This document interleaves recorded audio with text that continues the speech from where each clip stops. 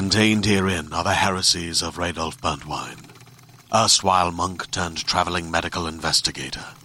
Join me as I uncover the blasphemous truth of a plague-ridden world, that ours is not a loving God, and we are not its favored children.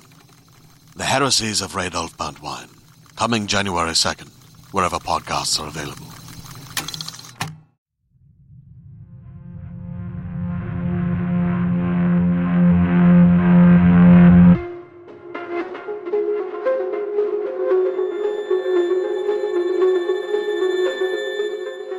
Hey guys, welcome to Mother May I Sleep With podcast. Today we are doing an episode of Framed for Murder with a new friend that I met on Instagram, Nyaling, Marena. How are you, girl? I'm very well. Thank you for having me here. I'm excited. Of course. This is like the way I've sort of been booking the show right now. If you DM me on Instagram, there's like a 50-50 chance you're going to get asked to come on the podcast. So that's exciting.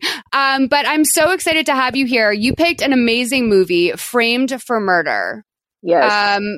So this movie is fantastic. It's starring Elisa Donovan. For those of you who don't know her, it's Amber from Clueless. Yes. We love Amber from Clueless. I mean, Clueless is a great movie in general, but I feel like a lot of the people in the cast did not get the shine that they needed, including Miss Elisa Donovan. After the fact, I felt like she was just sort of like a one-hit wonder. She did Sabrina, as we were talking about before this, but she always needed a nice movie role for me post Clueless. I'm kind of devastated it wound up being on Lifetime, but I thought she did a great job in this movie.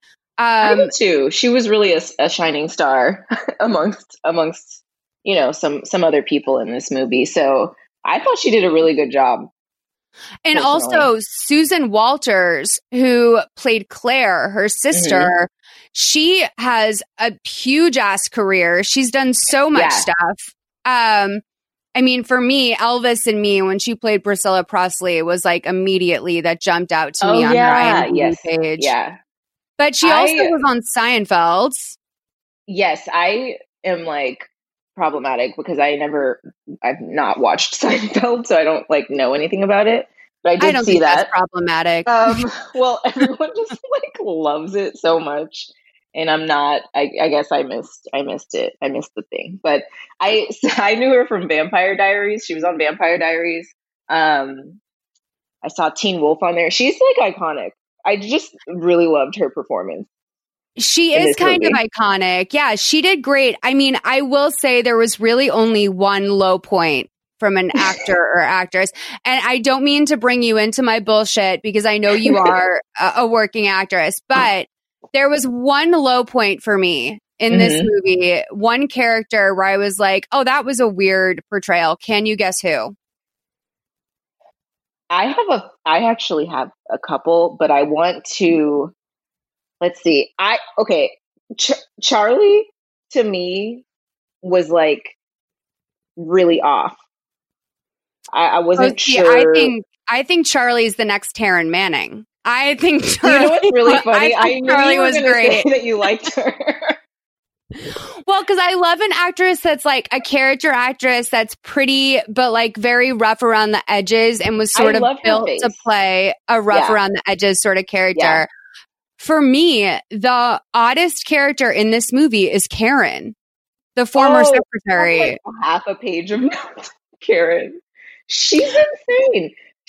But she's a Lifetime queen, I'm pretty sure, because I just looked at her filmography and it had I wrote a couple down. It's Zombie at 17. We Got Guilty at 17. Yeah, Fugitive when you're 17, doing and then Killer Mom. Yeah, all Lifetimey names. And she's Canadian. So I was for sure she's Canadian local hire. She's in with whoever is casting all these movies because she's all of them. She's a staple. Yeah, especially in more recent years. I will say though that I couldn't tell if the character was on cocaine or if the actress herself, but there was a lot of weird reaching for her purse and sort of nervous behavior that I was having a difficult time clocking. But okay, so this Karen movie equals crackhead ? In my notes. Right. I was like, and then I'm not sure what's happening here. And she does allude to like being like, yeah, I was on drugs when all of that was happening. And I was like, Jesus, Karen, like what the fuck is going on over there? But yeah, so, okay. This movie is obviously, if you listen to this podcast, one of my greatest fears. I am terrified of going to prison for a crime I did not commit. It's something I talk about a lot. I try not to manifest it, but I have long been convinced it would happen to me. I just feel like I'm that kind of dumb bitch that would say enough to like implicate myself. Watching this movie as someone who is painstakingly honest with people was very difficult because I could see that our lead character, June, aka Junie, she was the one who put herself in a lot of the bad positions she was in by just trusting the wrong people. This is true. This is very true. Okay. I can't deny that. So the way this movie lays out is it's a pretty clean, like suspense / thriller type movie. I think this is such a breezy watch. I would love to watch this with a sunburn and like a pina colada and just like chilling out at the house after a day at the beach. So let's just get into it. Where we open up, we're getting a 415F is being called in over the cop radio. And I love how like that could mean anything. And I'm like, oh, a 415F. Like what does that mean?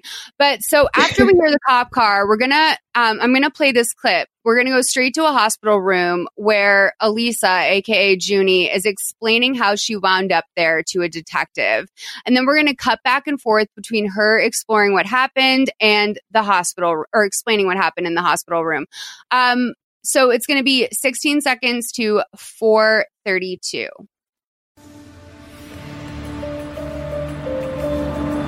This is a possible 415F. I repeat, 415F.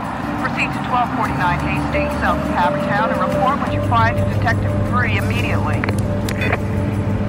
I'm on my way. Copy that.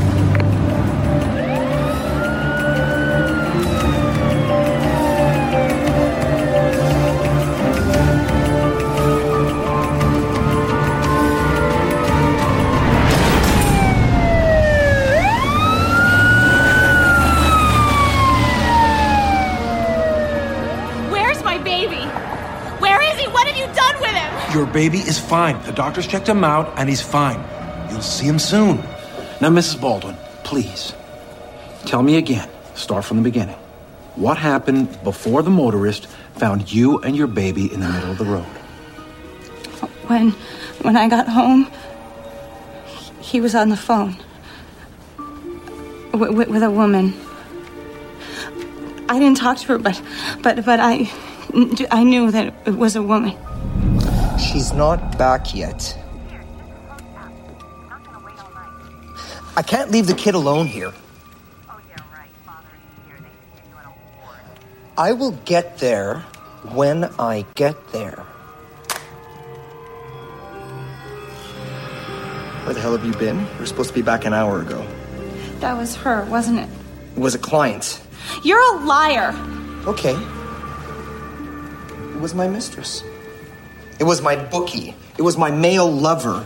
It was the FBI. It was the Reader's Digest book club. Take your pick. The fact of the matter is, June, you're a jealous, paranoid nag. And trying to live with a bipolar woman is enough to make any man nuts. You know, I promised myself that I would give you one more chance.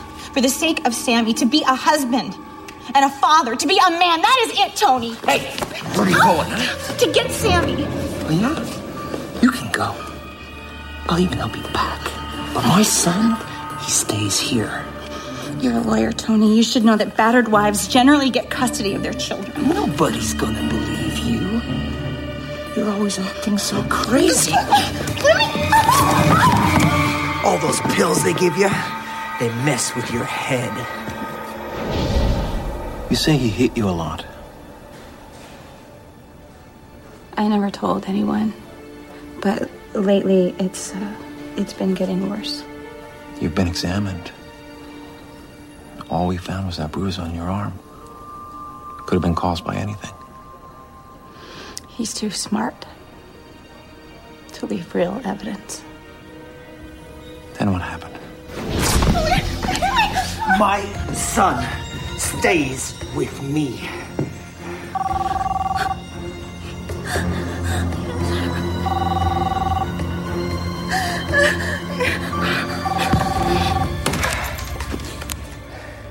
Yeah. No. No, now's not a good time. Junie's acting a bit crazy. Yeah.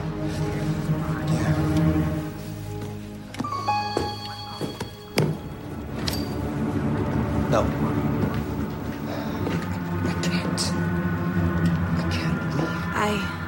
I'm sure it was her calling back because he went into Sammy's room so I couldn't hear. I can't. But I followed him. June's And I didn't care what he was saying. I just wanted my baby. But when he turned and saw me, he blocked my way and he stood in the doorway. And then he gave me that look that he always gave me before he hurt me. Okay. So it's quite the setup we have here. Yes. Clearly, this is not the first time she's spoken to this detective about Tony, her absolute dud of a husband. Like, the casting department got brave when they were like, yeah, everyone's going to ruin their life over this guy. Seriously, thank you. I was thinking the same thing.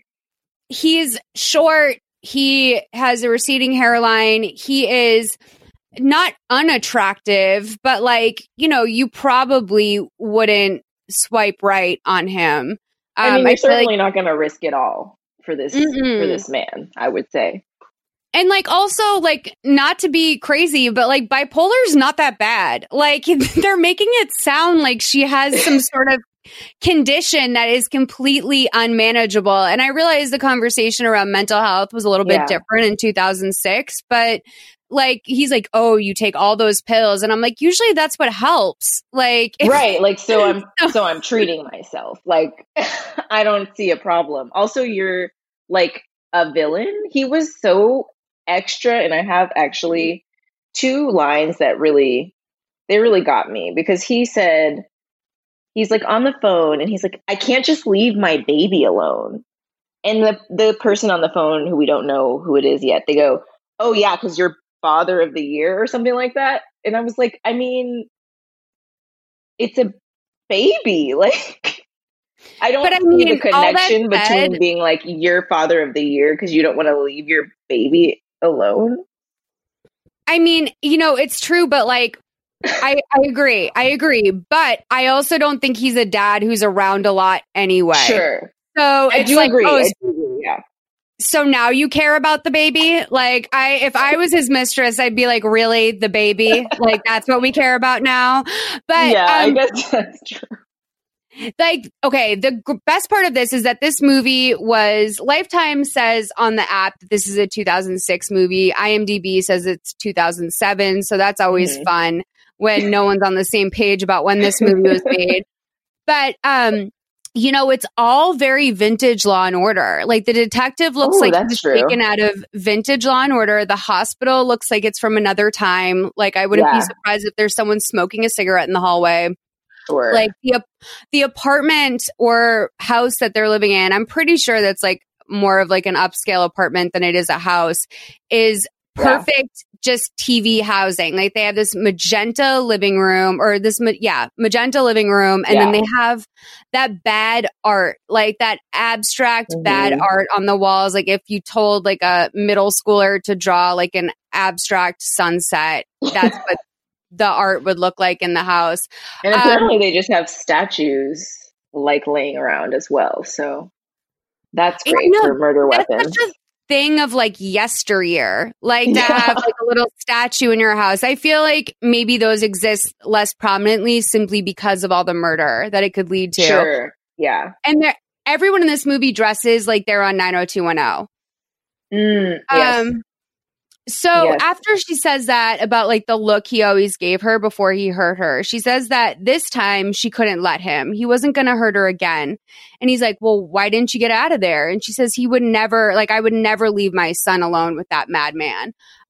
She had to do something. So she hit him with a statue on the shoulder and she didn't think it was that hard. And then the detective's like, well, okay, I guess like her husband turned to her and he's like, oh, you're not that smart. And so she whacked him again, but this time it was like in the front of his face. Yeah. So at that point, we're going to find out that the detective actually says that he was like beat in the head several times in the back of his head with the statue. So he thinks she's lying, but then as soon as she starts to be like, well, no, wait, he then dials it back and he's like, okay, let's hear her story again. So, he asks her if her husband was alive the last time she saw him. And she realizes essentially that all of this is adding up to the fact that her husband is dead. And she is shocked by this. But still, she winds up in prison. And basically she's ready to plea to a 12-year deal. She's not going to try and go through with the trial because if they convict her, she could get 25 to life or, like a much more serious charge. I always say that's just the way to go. Just plea like guilty, like just get it over with, and she's very especially smart. In this. Yes. And she's very smart. Like her son will be grown by the time she's out and she cares about her son. Yeah. And you can't, more than anything, like, she has no defense, really, because the defense is just like, yes, I did hit him with the statue, but I wasn't the one who hit him in the back of the head with the statue. Like, it's not believable. So I thought that was really smart. Yeah, choice. you gotta do what you gotta do. So then we see like the person she's talking to about, sort of giving into this sentence is someone named Claire. And at first we're like, who is this? And Claire's like, don't worry, I'm going to take good care of your son. And I wrote in my notes, like, no offense, but who cares, Claire? Like, because I didn't know who she was to her. And like, I would find no comfort in that. If I was in jail and someone was like, don't worry, I'll take care of your son, I'd be like, please, like, absolutely, I'll never love him the way that I would. It took me so long to know who she was to her. Like, probably, I think too long. I truly was like, who are you? Like, why are you always putting your 2 cents in? Right. But we were like a half an hour into this movie before I understood who she was to this character because they are sisters, spoiler alert, but they do not look related at all. In any way. No. And they don't seem to have any type of rapport that is like familial to me. It seemed like they were friends or like they knew each other, but it wasn't like an intimate, like it wasn't like a close relationship from what I could see. But obviously it wasn't in general. It's like when things get tough and then someone you never expected starts showing up for you, you have to ask yourself some questions. Like, are they just a benevolent friend or is there like a deeper interest here? So we see that it's 8 years later now. And she walks out of prison looking incredible. Like I was like, her hair is popping. The red was popping. I don't know if she had like Kool-Aid dye. I've seen that online where they just like dye their hair with Kool-Aid because it was so red when she walked out of that prison. So it was Clairol box dye red. Are you a TikTok person? No, that's so funny because that's why I messaged you on Instagram about that TikTok. Because I actually like went to Google and like tried to Google the TikTok, which is a whole trick. I don't know what century I'm from, but yes, no, I'm not good on TikTok, but I've seen like a lot of TikToks on Instagram and my friends send them to me. They're so funny, but I can't like get the hang of it. I mean, I wouldn't recommend downloading the app I got sucked in at the beginning of quarantine because I just was like, I need more. Like I need a hit of something because at the beginning of this, I was so I was paralyzed. Like I'd wake up every day But I couldn't go further than that. Like, I couldn't tell you what I did from like dawn to dusk. If you asked me how I spent my day, I wouldn't be able to tell you. But the hours were passing by, and I think I spent a lot of it on TikTok. But there's like a whole prison TikTok situation. Wait, I saw this on your Instagram. Yeah. So like, not only are there people in prison who have cell phones, which, by the way, if you don't know that happens, grow the fuck up. Of course they have cell phones in prison. Like, come on. It's called your corrections officer and you have a deal.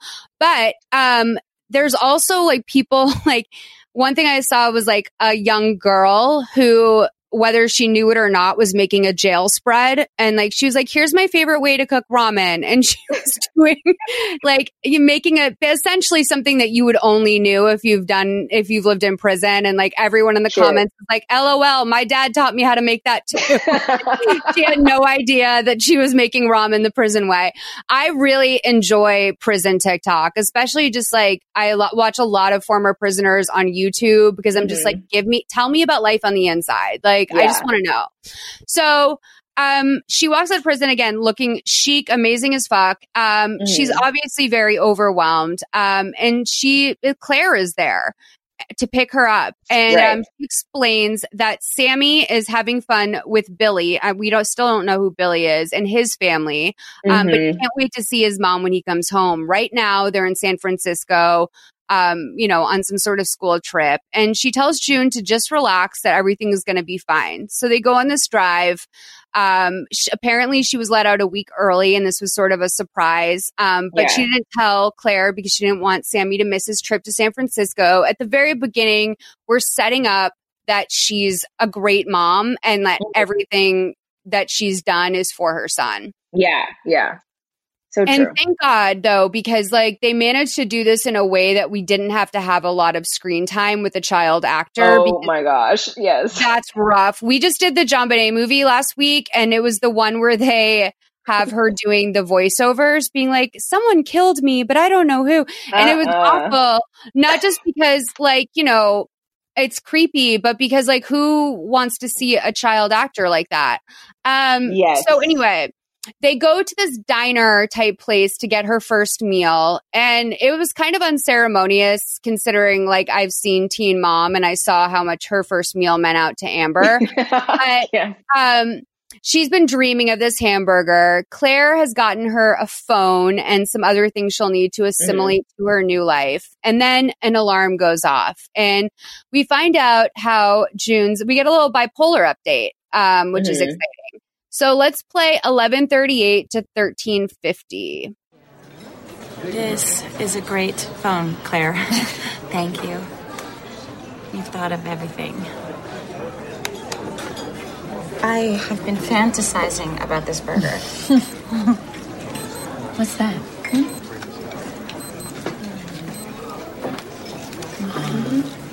How's that pro line working? I finally found the right dosage. And boy, does it work. If I go off it for even a day, I can tell the difference. Bipolar for life. So that job I was telling you about. For your friend's company? Well, he's out of the country right now, so it can't start for a couple of weeks, and it's part-time. That's okay. Thank you, Claire. There's something that I really need to do before I get settled anyway. Sounds important. I have spent hours going through my case file. And in the beginning, I was just so depressed and down on myself that I believed that maybe I really did kill Tony and I just couldn't remember. But you were frightened for your life. Anybody would have. But then, somewhere along the line, the fog lifted and every moment from that night became crystal clear. I only hit Tony twice. 2 times. And then I stepped over him, I grabbed Sammy, and I ran. Tony lunged for my ankle. Claire, when I left Tony, he was alive. So if what you're saying is true, then someone else, the real murderer, came in. The front door was wide open. But Junie, why would anybody do that? Well, that's what I have to find out. think if I were you, I would just put all this behind me and start fresh. I have to prove my innocence. I can't let Sammy live his life believing that his mother murdered his father. But it's been 8 years. I mean, how are you going to prove that you're innocent now? I don't know exactly. But I'm going to figure out what happened that night, and I'm going to find out who wanted Tony dead. And I'm going to start right away. All right. Bipolar for life. I loved that little that was wonderful human moment that she had in the midst of all this like script. Okay, I have to ask you, I am a person who lacks discretion in my day-to-day life. I feel for the most part, I've gotten better about it as I've gotten older and seen how many things have been used against me. But I am someone who is to a fault overly open. And when I watch this, I'm like, oh, Junie, honey, you don't need to say any of that to her. You don't need to tell her your mental health. You don't need to tell her what all your pills, what that's about. You don't have to tell her your plans, the things your private thoughts you've had in prison. I mean, right. I have to ask. She tells it all. How do you shut the fuck up though? Like if you had, if you truly, I mean, I don't think there's one thing she didn't mention. No, in this whole time, she's like every day in this movie, she's like, I really need to like wake up, brush my teeth, and then update Claire on every single detail that is going on. And she made a comment about the dosage and like how hard it was to get right at this moment, which I just want to like note, given some stuff that happens later. She's just, the whole narrative around her mental illness, I find to be like the biggest crack in this movie. Like it doesn't make any sense. Well, because it's also a little bit, and like this is by no means advice or anything that I would suggest to anyone. Like when she says, I can feel it the next day when I've gone off of it, like that's also a little placebo effect. And like we have to really look at the amount of time that this movie takes place over. It's really only 3 weeks or so. After she gets out of jail, because I realized Claire sets it up as saying like, oh, my friend who's going to hire you, he's out of the country for the next 3 weeks. And by the time this movie is over, I did not catch that. I had to think about it after the fact. I was like, what is this timeline? Yeah. But it's not very long at all. And in my notes after that scene, I said, I'm putting in my early bets that this was Claire. Claire killed him. But still, we do not know who Claire is to her. We have no idea what their relationship is. So then they drive up to a house that when you look at it, you're not like, is that a mansion? You're like, oh, that's a mansion. Truly, beautiful, like Philadelphia suburbs mansion. Mm-hmm. And June is blown away when she sees it because she was not aware that Claire was balling like this. And she says, oh, my husband's done very well. And June is like, well, maybe I should be an investment banker. And I'm like, oh, sweet June. Like, that's not going to happen. It's not going to happen. You're a felon. But okay. You're a felon. Yeah, that's what happens. That's the downside of pleading guilty to a crime you didn't commit. Exactly. You're carrying that felon title. But we see June get introduced to Megan, the housekeeper, which is an iconic name for a housekeeper. I thought that too. Also, I was like, is this a cameo? They were the way they were like focusing on her and cutting to her was so strange to me. It seemed like they were like, she's the key to the whole thing. Totally. They like kept focusing on her, and I was like, I don't get it. She's the biggest like red herring in this movie. She's all we have to like go against like just following like the linear storytelling, because for some reason the camera cannot break away from Miss Megan. They love her. And Megan, you're right. Like that's not a real, like this woman can't be named Megan. I just really don't think that it's possible.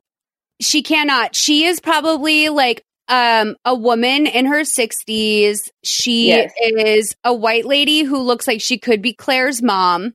She is also seems to be on sort of the same economic status as them. Yes, I agree with that.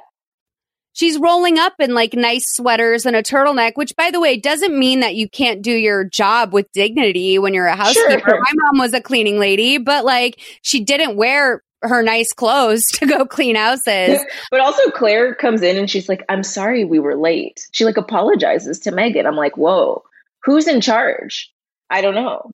Right. I wonder if I feel like Megan is an authority figure in this household. I think it's because she made lasagna. I really think She's like, I've been waiting for you with this lasagna, but it was too long. So I left it. You know what I hate about a family like this, like a Claire and her husband Jason thing? You have all this money and all of this land and you don't have one fucking pet. That's true. I didn't even think of that. That's true. Like, get a cat, get a golden retriever. It doesn't need to be the focus of the movie. Just like for one day, like have a little Labrador running around in the background, because you know they're bad people once you see they have this land and no animals. Yeah, that's actually true. Because it's like, well, yeah, you just like don't love anything. But Jason does seem like a little bitch who like got bit by a Yorkie when he was 5 and like hates dogs. True. So speaking of Jason, that is Claire's husband. And June is thinking about staying up late so she can thank him for letting her stay. And Claire's very like, oh, don't worry about it. Anything that June says, especially in the beginning, Claire has a reason why her thought is invalid. So Claire's like, I'm going out to get drinks. And June's like, okay, I might wait up to say thank you to Jason. And Claire's like, oh, well, Jason's out of town. So like, anything that she thinks she's going to self-start on her own, Claire has a reason why. Claire asks her what she thinks of the room she's going to be staying in, and it's great. I will say that the bedroom reminded me of like, you know, when you go on Price is Right and they're like, you get a new furniture setting for a room. Like it looks like the expensive version of what they'd give away on the Price is Right. Like there was a beautiful chest at the end of the bed that looks like it was like worth something. I would say that 4-poster bed probably wasn't cheap, but like it's also not classic enough that you would like carry it down. It was like a weird use of money, I thought. But anyway, so she, you know, looks at her room. Of course, she wants to go shower. At this point, I'm thinking like, yeah, I mean, that's definitely someone who cares about you is picking you up from prison. But like, it wasn't like, okay, let's get a meal in you. Okay, let's get you home to shower. Okay, because that would be my thing. If I went to go pick up a friend from prison, I'm like, let me like acclimate you to creature comforts all over again. So June says she wants to go take a shower, and Claire does a little turn down service for her. And once she knows that she is in the clear, she helps herself to June's medication, which again, June put some boundaries up. You don't have to put that out I would keep that in my purse. And the second she has the chance, Claire takes her medication and she replaces all the pills in the bottle with some other type of pill that happens to match it. An exact replica looking pill, which I was confused about where, like, did she just have every type of medication that was bipolar, that was to treat bipolar disorder in her purse? Because she just asked her at the diner. I mean, I wondered if that was like a thing where what can you do? Can you call the prison and be like, hey, I'm coming to pick up a prisoner tomorrow. What meds are they on? But it was like a very particular capsule. Like, I feel like they should have just gotten like a generic white pill, and then it would have been a little less. It just was so weird to me because I was like, how did you have that exact replica pill? Maroon and gold capsule. Yeah. So, okay. Claire heads out for the evening, and June, goes to her room. She takes her medication, and then we cut to Claire talking to some guy named Nick, who can't believe that June is going to try and prove that she wasn't there the night her husband was killed. So we set up right away. Claire keeps some secrets from June, and she's a part of it. And she's with this guy Nick, who's younger. He's handsome. I guess. Not my type. He's like, I can't agree with that, but I do agree that that is the intent. He's like, I have never been into blonde men. I'm just very questioning of them in general. So there's that. But that house that they're in as well is rich as fuck. And Claire's just sort of leaning against this armchair, sipping red wine, going through all of this. And he says, we're fucked, basically. Our whole plan hinges on the fact that people believe she killed her husband. And Claire tells him that it's a big deal, but they can handle it. They just have to stay on top of her and make sure that she spins her wheels. Basically, I've swapped out the meds. Tomorrow should be interesting. So now we see her son, Sammy, is in San Francisco, and he gives his mom a call at Claire's house from his cell phone. I would say in 2006, it's insane for a child to have a flip phone. Yeah. Like a 9-year-old. I went to college that year, and so that's when I got my first phone. And even then, like, not everyone at school had them. So June runs to go get the phone from Claire. She's so excited to talk to her son, and Sammy's very happy to talk to his mom too. They sort of pick up that day as if they've never left off, and like they've had these sort of very present conversations the entire time she was in prison, which I love that. Like, good for you, June, like keeping up that relationship. So apparently they're going to LA that day to go to Disney, and then they're going to see the Queen Mary, and he has a lot of information about the Queen Mary. And she says, I love you. I'll see you when you're home. So then Jason comes down, and it's his birthday, and Jason looks like he would be a detective on like a D-list Law and Order type show. Yeah, he was so familiar to me, but I looked at his IMDb and I could not like figure out why. He just looked I feel like he just has like that face, but he was just like an angry old man. His name is time. Perry King. Okay. Yeah. Perry King. He's from Alliance, Ohio. Never heard of it, but it sounds great. He does seem to be from another era.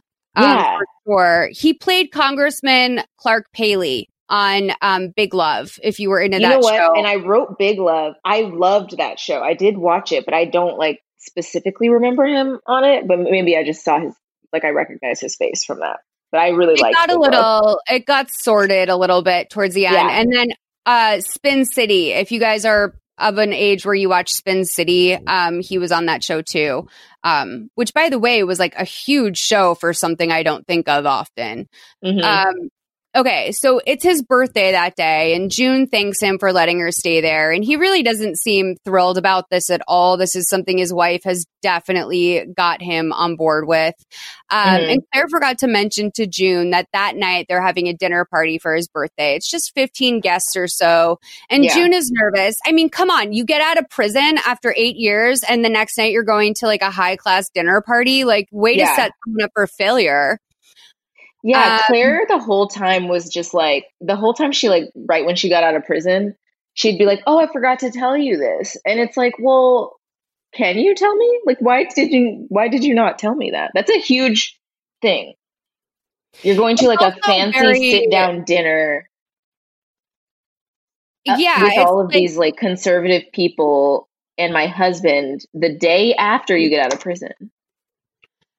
I would say it's similar to like inviting someone to a music festival the day after their mom's funeral. Like, it's just like, it's a lot to ask someone to go from that to that. So she says that her friend Charlie is actually on her way, and they're going to go see Karen Smith. Does she remember Karen Smith? That's Tony, your ex-husband's old secretary. And the music swells, and Claire gives June an absolute death stare. And then June elaborates. She says she always thought Karen knew more than she did, and she thinks that she'll be a great resource for her. So again, like, shut the fuck up, June. But sweetheart, like, you don't even know. It's not your fault. Claire wants to know, like, who Charlie is, and June explains it's my friend from prison. And I wish that was the story we got. I was thinking this whole time, like, what did Charlie and June, like, bond over? Like, how did Charlie... And I was wondering why Charlie was in jail. Oh, same. In the first place. I also always question, because, like, everyone in prison is innocent, right? Like, so I always thought, like, okay... You know, you have to really, when you're in there, you have to really pick and choose who you believe. And I think June is sort of like a sweet dummy. So, like, you probably would believe that she didn't really kill her husband. But, like, you know, you can't really carry all those friendships out into the real world. So they must have had a very special bond. Yes. That's all I'll say. So I also I still at this point didn't realize that this was her sister, because when she was like, who's Charlie? I was like, well, what? She was acting like she would know every single person that June knew. And I was well, why do you know? But then after that is when I realized that they were sisters. We're still in the dark about their relationship, for sure. It seems almost like she could either be like an older cousin who you don't keep up much, or a friend who has something on her, which I guess is a sister in some ways. Yeah. I mean, I don't have a sister, but I always assumed it would be something like this. So Jason is like right away negging it. And he is like, oh, great. A friend from prison. Are we planning a crime spree? So like, that's Jason's attitude, is like, he'll let a prisoner or a former prisoner live with him, but he's not going to make it easy on her at any point. Mm-hmm. So Megan the maid is overhearing this, but she tries not to look too interested. But of course, we get like this shot of her sort of just like peeping over her shoulder, letting everyone know that she's listening. Right. So Claire says, if you want to prove your innocence, like, you're actually very vulnerable right now. And in a lot of ways, she like plays both sides. She'll tell like, her husband that Tony abused June and she's not some sort of cold-blooded murderer, but she's also afraid to let her advocate for herself. And they overall just decide, okay, we're not going to argue on Jason's birthday.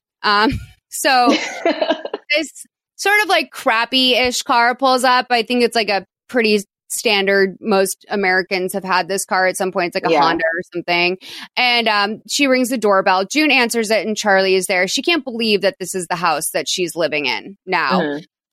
June introduces her to Jason, her brother-in-law, and he doesn't even really muster a hello, just a little nod. And so when she says my brother-in-law, finally, I'm like, oh, that's how they all know each other. Yeah. That was when I was like, what? They didn't want us to know. They did not. But then from there, Charlie drives her to Karen's place. And she tracked her down for June and tells her that Karen apparently lost her job a week ago. And I'm kind of loving that Charlie knows that. But I think Charlie's just, that's why I sort of think like Charlie was in for some like white collar shit or something, or like something adjacent, because she is Charlie's very smart. And she seems to just have a full awareness of everything that's going on. So she pulls over. And she's very ride or die for June, which I appreciate. I feel like she was just like in the wrong place at the wrong time. And that's why she was in jail. Can I tell you, you know what? I think I'm a little bit blind to her acting, because I appreciated the idea of Charlie so much. I was so thankful that June had a friend like that. Yes. And I will say, her defense, she didn't have much she was just like giving information the whole time. She didn't get like a lot of chances to really showcase her acting. So I will say that. It was like a strange moment where they like cut from the POV of any of the main characters and they go into a clip inside of Karen's house. And Karen, this is when I, as a viewer who looks closely at these things sometimes, was like, okay, either this character is on coke and we don't know about it, or the actual actress. I'm not implicating anyone, but that's just how it seemed. Because I agree. It's just, she's very flustered and she's getting ready for something. And then we're going to see June knock on her door. Let's play this clip 2140 to 2508.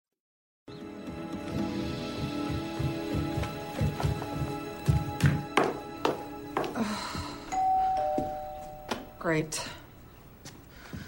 Who is it?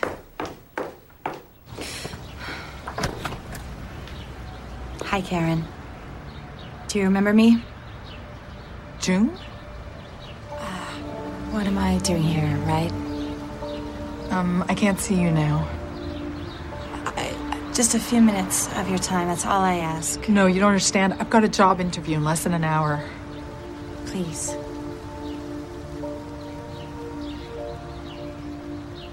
Okay. Thank you.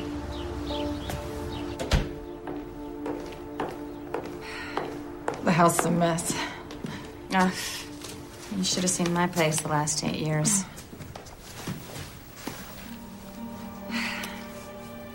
Karen, I don't know what you think of me. I'm sure that it's not good.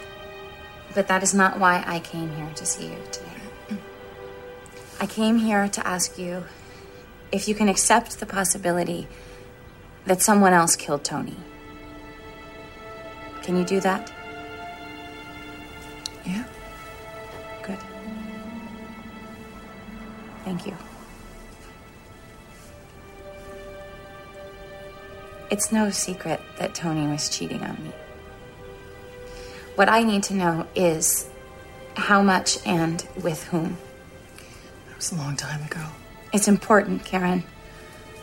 I never approved. You thought it was none of your business. I understand. I needed the job. Did you ever meet any of them? No, I just made the reservations and paid the credit card bills. You never mentioned any of this to the police. Why? I was afraid. Of what? Getting involved. But you were involved. I figured that's why you killed them, all the women. I thought if I told the police, it would make things worse for you. I need to get going. These women, can you think of any one of them that would have had a reason to kill Tony? All of them, probably. Where did he take them? I don't remember. Okay, then where did he take you?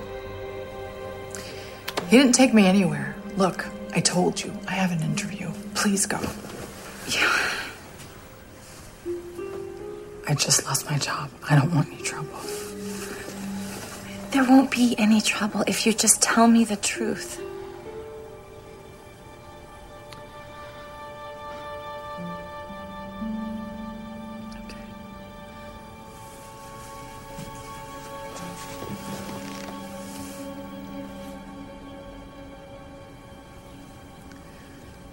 I had an affair with Tony while I was still married to Will.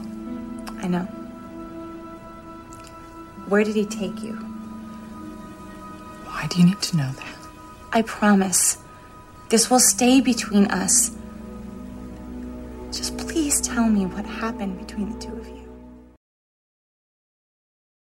Today's show is brought to you by one of my favorite sponsors, the mobile puzzle game Best Fiends. You know how it goes. You're in the middle of working on something and you want to reach for your phone and take a little break. So you go on social media, check the news, and next thing you know, you've wasted an hour of your life consuming absolute trash. It's not inspiring, it doesn't feel like a break, and you definitely don't feel satisfied when you log off. So, when I pick up my phone for a little mental cleanse these days, I pull up Best Fiends. It's a foolproof way to cure boredom, and you can play for as little or as long as you want. No drama, no hope in the world lost. It's fun and colorful and easy to understand, but challenging enough that it doesn't feel mindless. In this game, your enemies are slugs and your squad are cute little bug characters with special skills that you collect along the way. You evolve the characters with the prizes you win at the end of each level, so they get stronger and better at helping you beat the slugs. Not only are there thousands of levels in Best Fiends, but the game updates monthly with new themes and new challenges that are cute nods to current seasons and holidays. One of the most convenient parts of Best Fiends is that you don't need to be on Wi-Fi to play, so it's there for you literally whenever. So, engage your brain with fun puzzles and collect tons of cute characters. Trust me, with over 100 million downloads, this 5-star rated mobile puzzle game is a must-play. Download Best Fiends free on the Apple App Store or Google Play. That's friends without the R. Best Fiends. Oh my God. Okay. Are you a fan of Real Housewives? I am not, I guess I should say. I don't know. I don't have enough information to speak on them. Okay, I will just say for anyone at home who's like a Real Housewives head, which I'm actually oddly like not really a current Real Housewives person, but Karen looks exactly like if Carol Radziwill and Lisa Rinna were the same person. Like, she does have like Lisa Rinna vibes, looks wise. She has like something, yeah. Well, it's the lip implant. Do you want me to just tell you what it's the lip implant? Like, and it's a very dated procedure. If I had to guess, I mean, maybe she just naturally has really voluptuous lips that don't move. But I will say that, like, there's a very specific quality that's going on there in her face. And she's a beautiful woman, by the way. Like, when I was just rewatching this right now, I was like, she's actually like stunning.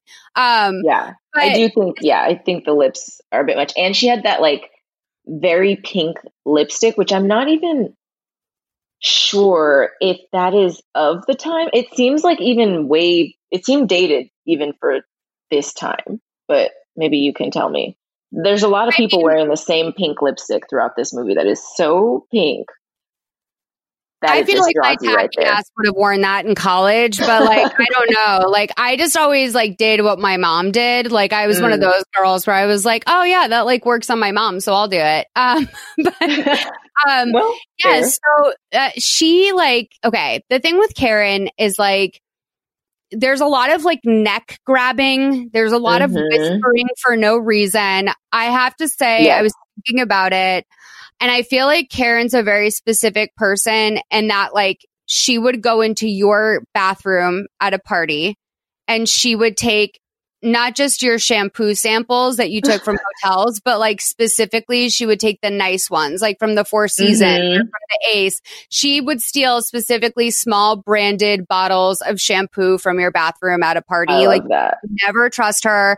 She wouldn't fuck your husband. She would like fuck your brother-in-law. Like, she's very like kind of like she's a sneaker. Like, she's off brand. Like, she's really. But also, she was like looking around in her own home. Like, I feel like the actress was like, okay, like, you're talking about something that's like suspicious, so act suspicious, but like in your house, why are you looking around? Is someone else in your house? Like, it was just so bizarre, and I couldn't even really focus on what was being said except for towards the end, because she was just doing so much. She was thinking about the gram of coke in her purse. Like, if you had to she was trying to get it. She was trying to get that. Yeah, you're so like, right. How do I, like, is it cool if I break out a key right now? Like, is this chick gonna judge me? And can we speak about June's grace? Like, literally, Karen is sitting there being like, oh, yeah, I actually was sleeping with your husband. June's like, I know. Like, I've had that line about it. They went through all that like preamble, and then she's like, yeah, like, I did sleep with your husband. She said, I know. What? And when Karen's like, oh, my place is a mess, June's like, you should see where I was living for the last 8 years. I was like, yeah, that's right, Karen. That was a hot take. You sit with that, Karen. Like, you know what you did here. Also, Karen's house is huge as well. I feel like every person in this in this movie has like a huge house. Yeah, it's like a crackhead. I mean, I shouldn't keep saying that she's a crackhead, but she's weird. She's on something for sure. I mean, the character is for sure. And you know, we'll never know the depths of Karen, but I think that she is like we're going to play a clip with like a little bit more in a moment.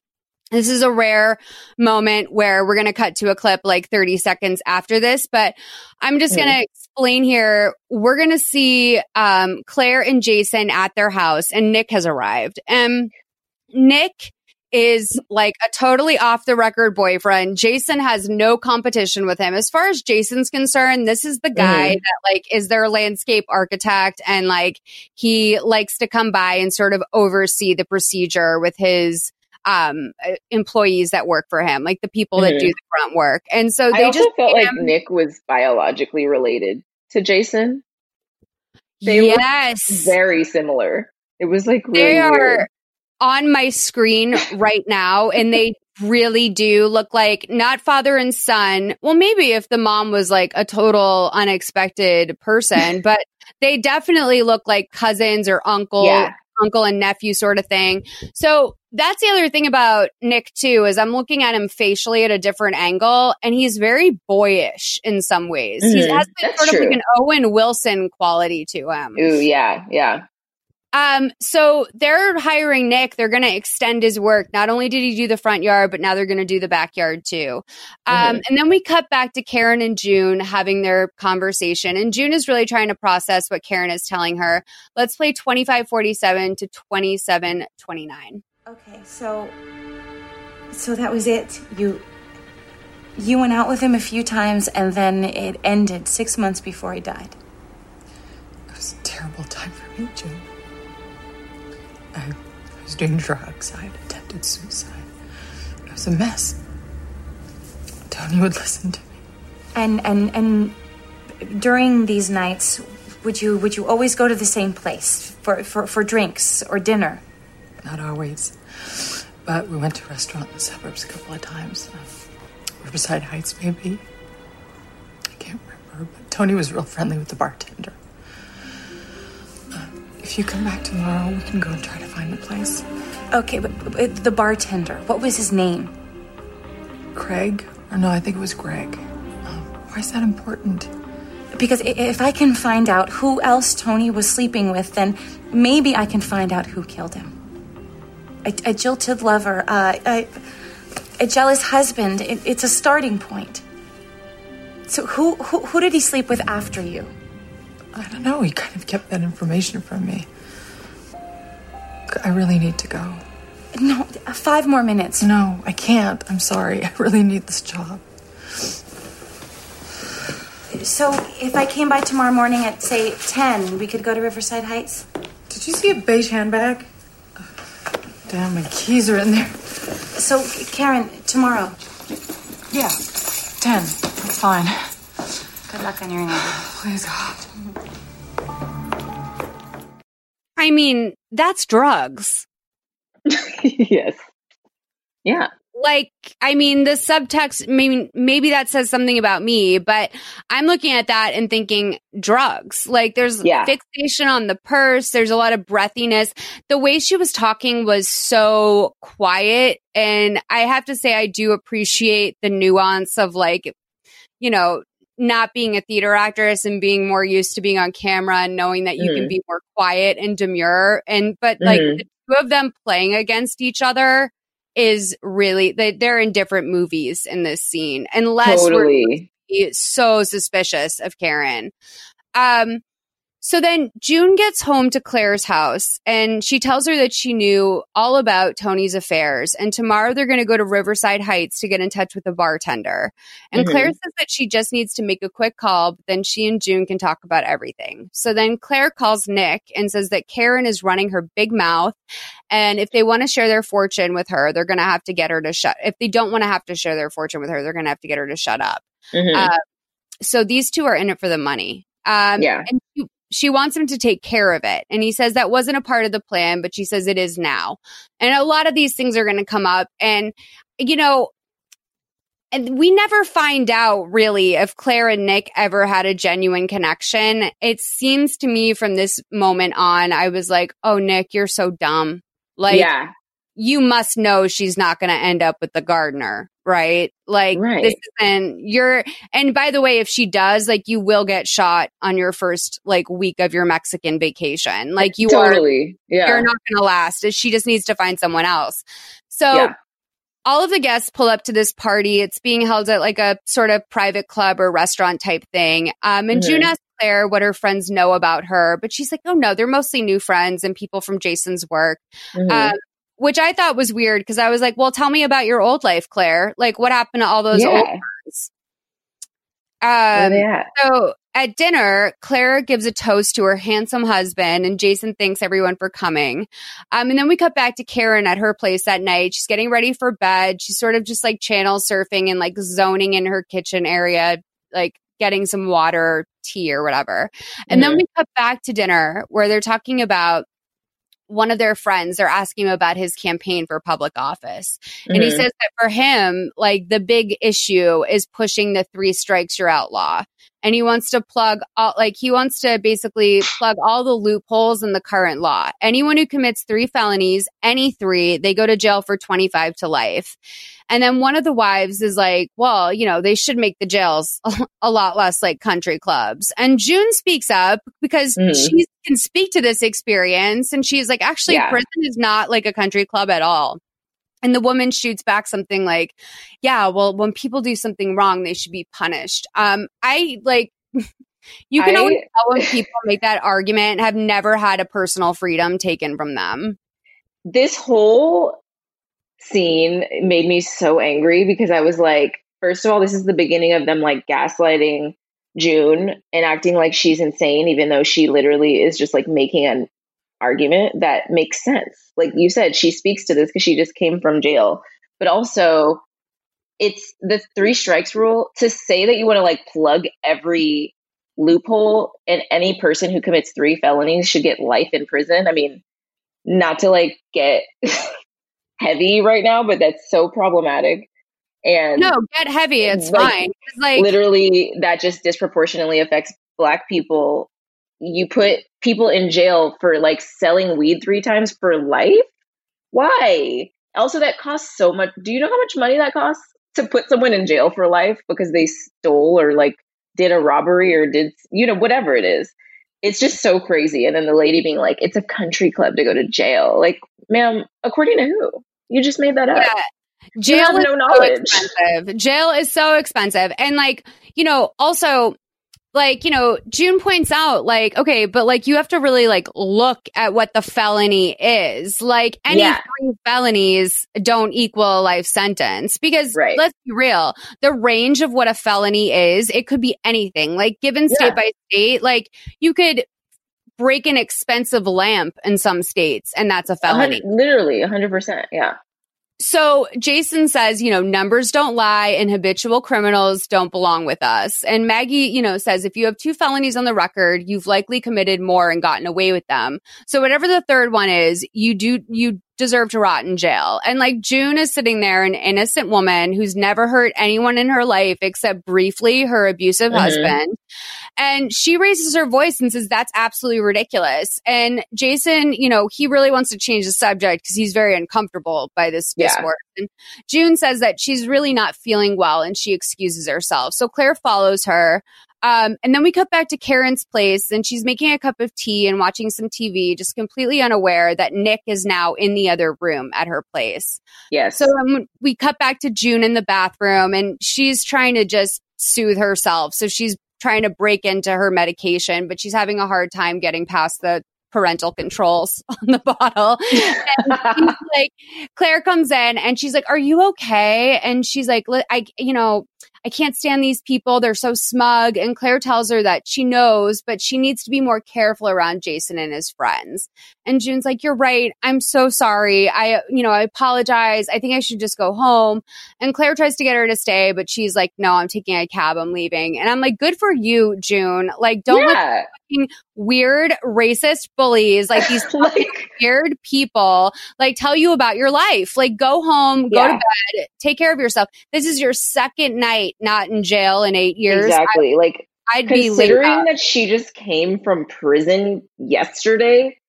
I thought that her reaction was completely calm. Like, if you don't want to hear, I just thought like bringing up that topic and then she just had a different opinion based on experience. She didn't like pop off. Like, I just didn't understand why they were acting like that. She just was like, I'm going to go home because like I can't be in this situation, which was totally responsible. You can tell June was like such a sweetie in jail. Like she was just trying to diffuse everything. Like she's a diffuser.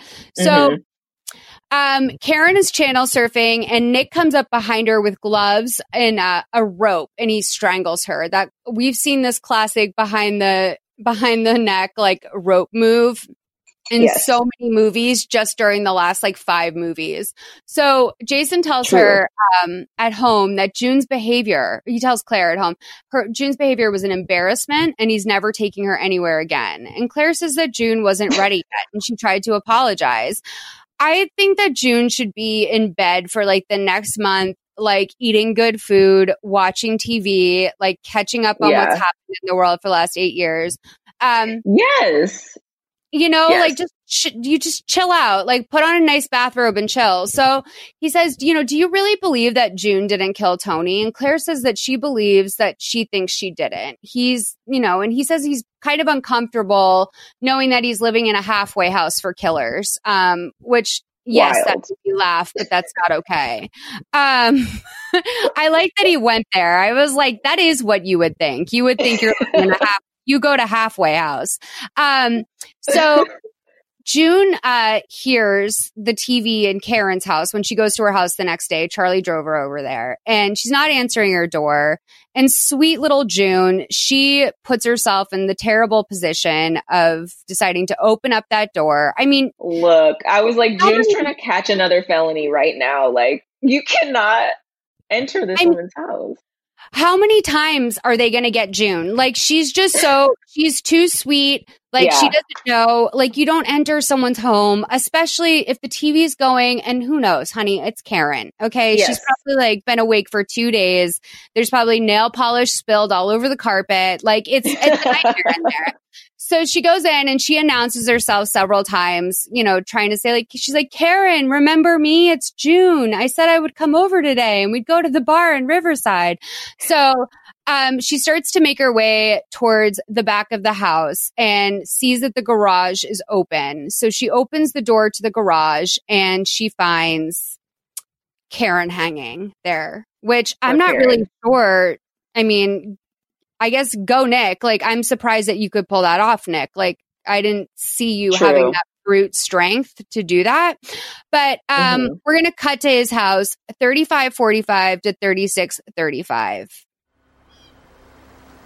You happy now, Claire? You did a very, very good job. It was only a matter of time before crazy Karen did it to herself anyway. Last night was perfect. June completely lost it in front of everyone, and Jason was so upset he just wanted to crawl under the table and hide.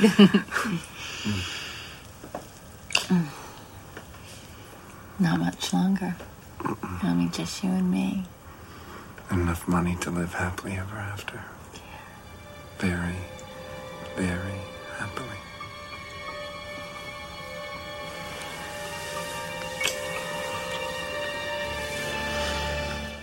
Oh, I hate those like breathy lifetime kisses. I hate it.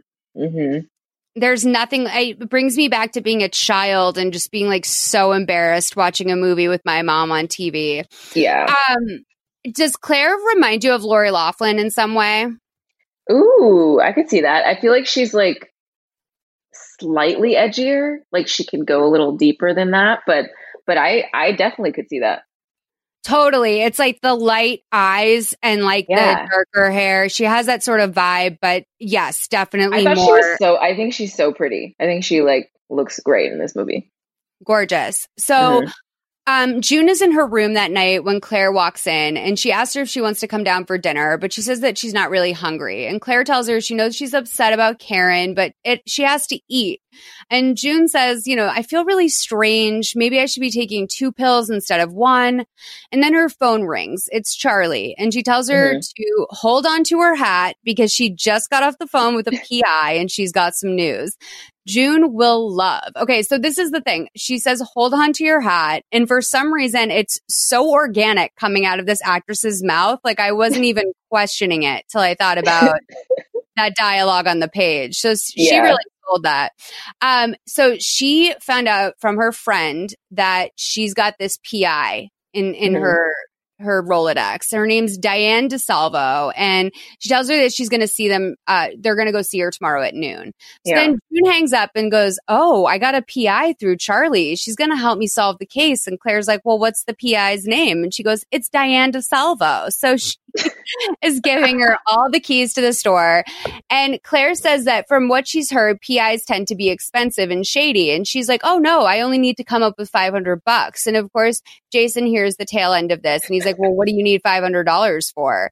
And then, you know, he sort of leaves without really giving too much of a hassle. But like, of course, Claire agrees to lend her the money and to keep it from Jason because it's what she needs for her and Sammy. So then June is looking through a bunch of old papers in her bed trying to find something, but her brain is so scrambled. It seems like she's having a hard time like keeping up with what she's seeing on the page. She doesn't seem like she can track, and trust me, I've been there. So Charlie and June then drive to see the private investigator the next day. And they're in the waiting room when June asks Charlie if she's sure she's good, because June's like really sort of just sort of like picking, like she's like grabbing her sleeve and like just being very sort of like grabby with herself. Can't keep her hands still. So she says she's good. Basically, Charlie reassures her that they're going to be in good hands because this is her friend Victor's cousin, and they're going to get a deal. So then, this episode is sponsored by Book of the Month. I've been subscribed to Book of the Month for 3 months now, and I'm obsessed. If you're a big reader or maybe even a lapsed big reader who's been wanting to get back into it regularly, consider checking it out. Book of the Month, they read like hundreds of books every month from new and emerging authors, and they whittled on the list to just the very best. They provide you a diverse little selection of hardcover fiction to pick from, which is an element of it that I really love. I can find going into the bookstore to be super overwhelming, and when I know I have about a dozen really solid options to choose from, it makes the decision way easier. Plus, it's cheaper than other options, shipping is always free, and there's a loyalty program with rewards and even lower prices if you choose to stick around. There's an app where you can pick your upcoming books and track the progress of your reading, and there are challenges on there with rewards. Your book arrives in a super aesthetically pleasing box, by the way. That's the kind of touch that I always really appreciate. Personally, I read at my own pace. Sometimes I can only get to 1 of my 2 books a month, and I keep the ones I haven't read yet on my windowsill right next to my bed so I can just see them all there. It inspires me to pick one up and read. It's nice to have options in front of you. If you're interested in trying it out, you can get your first book for $5 with code PASTEL at bookofthemonth.com. That's code PASTEL at bookofthemonth.com. Hey there, this is Justin Bartha. I made a funny new podcast, King of the Egg Cream. It has the greatest cast in the history of podcasts with actors like Louis Black. I'm torn by my feelings for 2 women. Bobby Cannavale. You can eat it, or if someone hits you, you can put it on your cut. Melanie Linsky. I wonder what these marvelous things are that look just like boiled chicken feet. Jason Ritter. I can break things and pick locks and kill people. Michael Stuhlbarg. The whole point is to inspire people that they should make themselves better. Ari Grainer. No, don't whet its appetite. What are you, an idiot? Me, Justin Bartha. That's not just any egg cream, that's a Lemke's special. And all narrated by the hilarious Richard Kind. This is the story of Harry Dalowitz and how he rose from nothing to become New York's King of the Egg Cream. So if you like funny true stories, come listen to King of the Egg Cream, available wherever you get your podcasts. Victor walks out of the office and gives Charlie this big hug. He's got a thick Brooklyn accent, and he seems to be, pretty attracted to June as soon as he sees her. And you don't know if it's like a June thing or a Victor thing because... Yeah, he had so many lingering... At first, I was like really creeped out by him. I was like, is he a villain? Because he was like lingering so much on her. He definitely had like that I'm trying to negotiate a threesome sort of vibe. Okay, yes. And it's agree. like, but then like, that's the kind of friend you have to tell them like, oh, the reason why people are creeped out by you is because it seems like you're negotiating a threesome, but like, I know you're a really good guy and just like sort of don't know how to control your face. So, Claire, okay, wait, moving on. Sorry. So, all right. Diane looks through June's folder of evidence and can't believe that there's so little. She wants to know what else the cops investigated and who else. And she says that, as far as I'm concerned or know of, I'm the only person.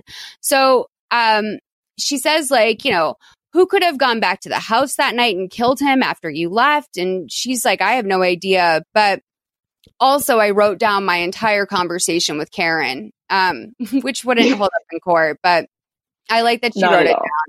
So then Charlie reminds Diane that Karen was the assistant who was just found dead in her home. And Diane tells June that she's going to need a photo of Tony if she's going to investigate.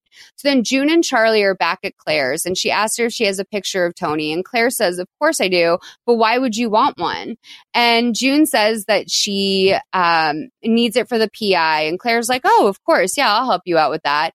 So they go upstairs and she tells Charlie to make herself comfortable around the house when she's gone. And she does so. She fully walks through the house and she I mean, I was afraid to ask my friends if I could have like a soda at their house when I was growing up. So I definitely was not that kid who was going to be like strolling around. Do you remember that? How uncomfortable it was to like tell you're like, don't tell your parents, but I'm hungry. Like, totally. I would never, even as an adult, like to be a guest of a guest, because that's not her house.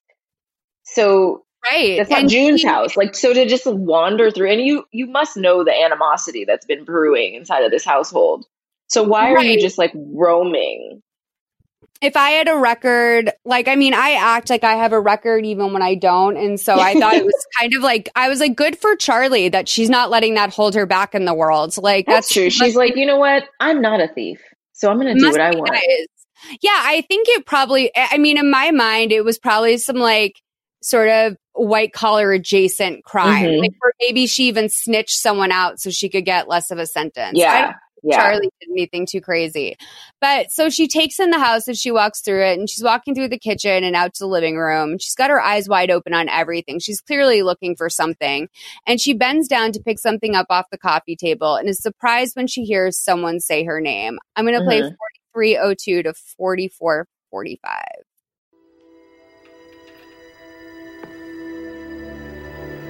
Hello, Charlie. Hi. Where's June? Upstairs. Ah. We have it.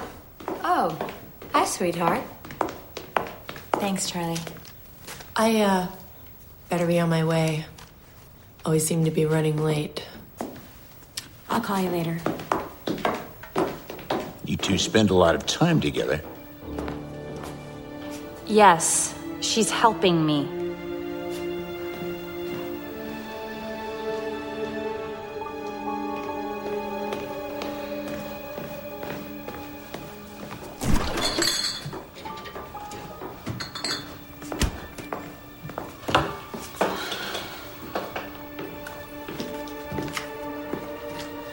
So you spend your days hanging out with another ex-con so you can prove that you didn't really murder your husband. In a nutshell. That's not what I agreed to, Claire. She was supposed to stay with us until she got back on her feet, and that was it. There was nothing in our agreement about hiring detectives or allowing felons to prowl around my house unattended. Claire invited her in. Why are you so paranoid? Don't worry, Jason, I won't kill you. Very funny. Trust me, I'll be ready to move out soon. Megan, I'm going to put some money in the envelope for this month's expenses. If you could just pick up Jason's dry cleaning. Sure, Mrs. Gibbons. Okay, Miss Megan is back in the mix.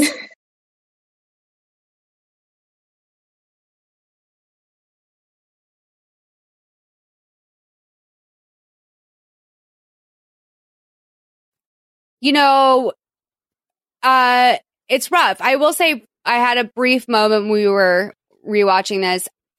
Young Stevie Nicks, that's who Charlie looks like to me. She has like a young Nicks vibe in certain angles.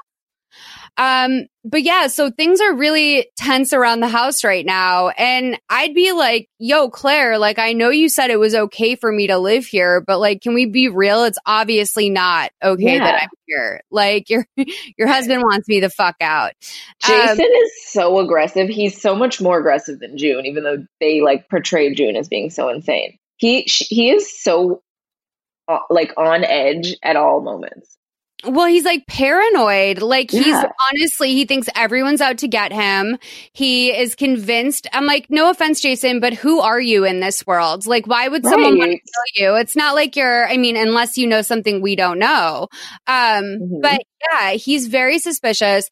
I love the idea of petty cash around the house. I've always loved the concept of just like a box of cash that people have to go to when it's like, oh, pay the gardener. I really was like, is this a home?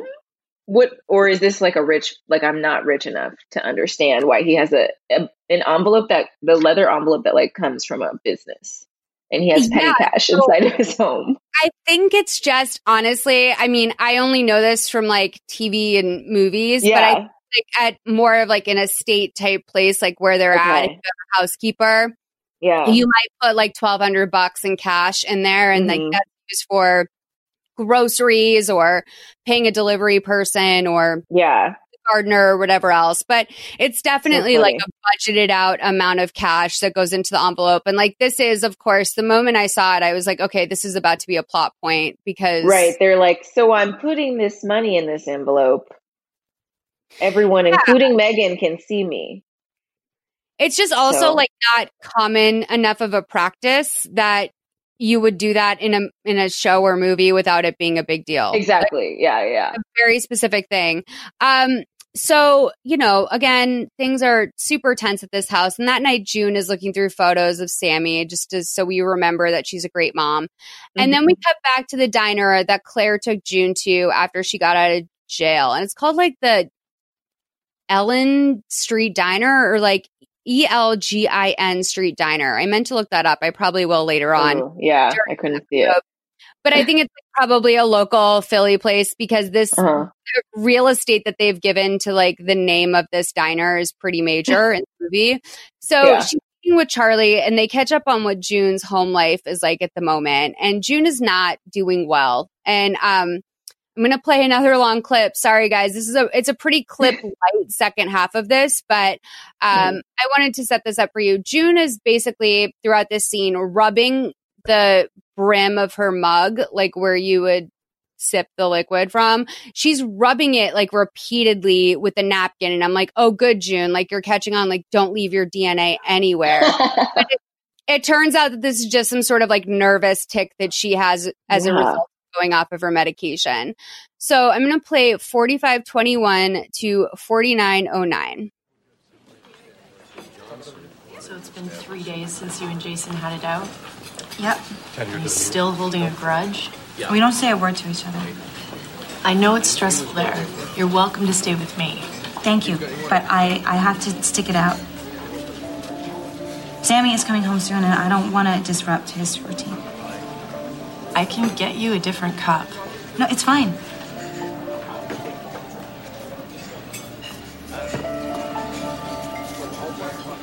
Diane calls every day, and she still has not found that bartender. Diane is very good at what she does. I've known her and Victor for years. If anyone can find this guy, she can.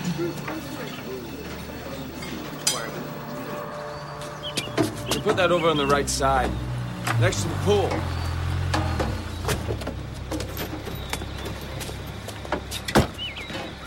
Hi. Hi. Nick, landscaper. Hi. Hey. I'm June, Claire's sister. Oh, nice to meet you, June. You too. Bye.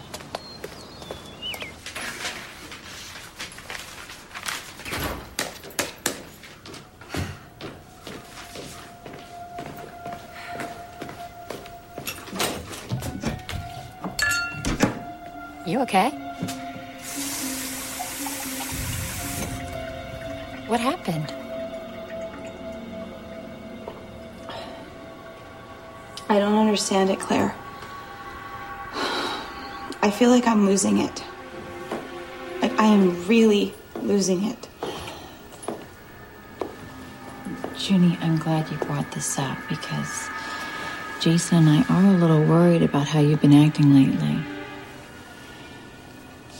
Maybe it's just a combination of things. Getting out of jail and readjusting, the issues with Jason, Sammy coming home soon, Karen's death, everything. And it's understandable. But given your history, I think maybe we should re-examine your medication. Maybe. Why don't you let me make an appointment for you with a doctor I know, a psychiatrist, and you can discuss all of this with her. Another doctor? Her name is Dr. Yardley. She's one of the best in Philadelphia.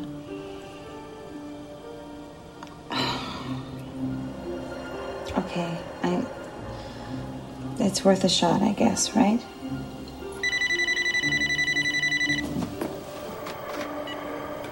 Hello? Hi, this is Diane DeSalvo. Is June there? Just a moment. It's for you. It's Diane DeSalvo. Hello. June, I've got some news, finally. What is it? Well, I spent the last 3 days trying to find this bar in Riverside Heights. The one where the bartender was chumming with Tony. Yeah?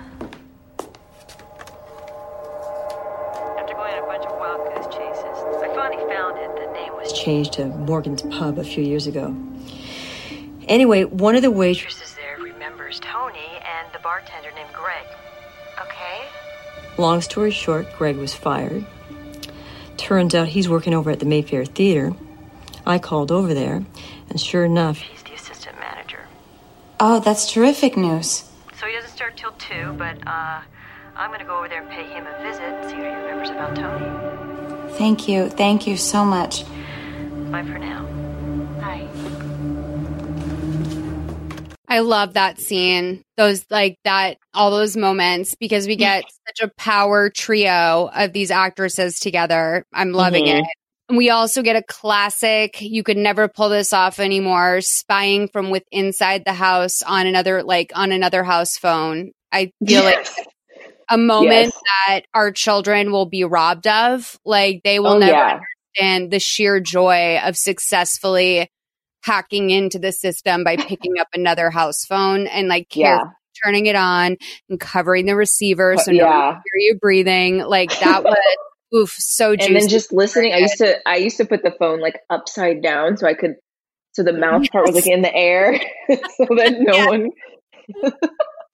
So slick. Like, and we got away with it too, you know? Yes.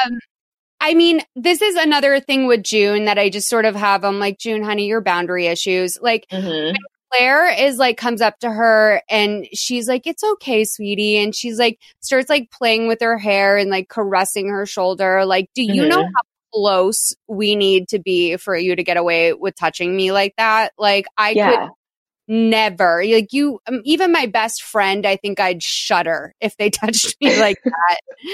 And I'm just like, poor June. She doesn't know. Like she is so deprived of physical touch or something. And then also during that first scene, I was thinking to myself, you know what? Here's the real crime. If like the state has put all the time and resources into the mental health of a prisoner to get them on that perfect medication that's going to get them through life, and you fuck that should be a punishment equal to death. Like honestly, you cannot fuck someone like a prisoner. Come on, do you know how much I've paid to get my meds right? Let alone like this putting that bill for me. Like fuck no.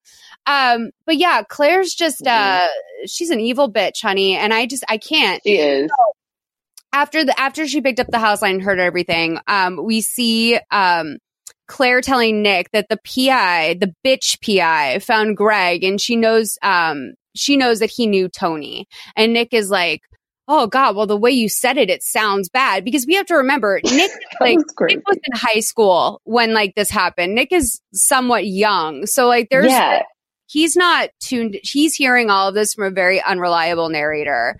It took me a minute to be like, at what point did Nick enter the picture? Because I'm confused why he's so like motivated to keep doing everything that Claire. I know there's money at stake, but I wasn't sure the length of time that they had like been doing this. Because at first I was like, was he there before? But no, because you're right, he's so young. Not so young, but he was much younger.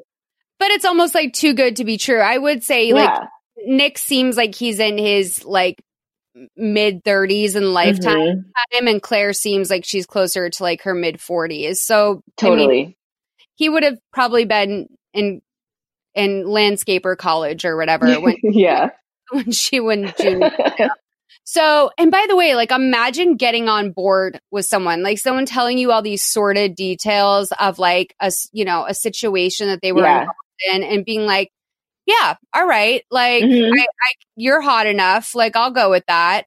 So, Nick says like he hates these little snags that keep coming up, and Claire says she knows, but Greg likes to run his mouth, and if he says the wrong thing about Tony, it could be a lot more than just a snag. So she's so right about him liking to run his mouth, may I say. Oh yeah, no, he's so horny to run his mouth. Like he couldn't care about anything more.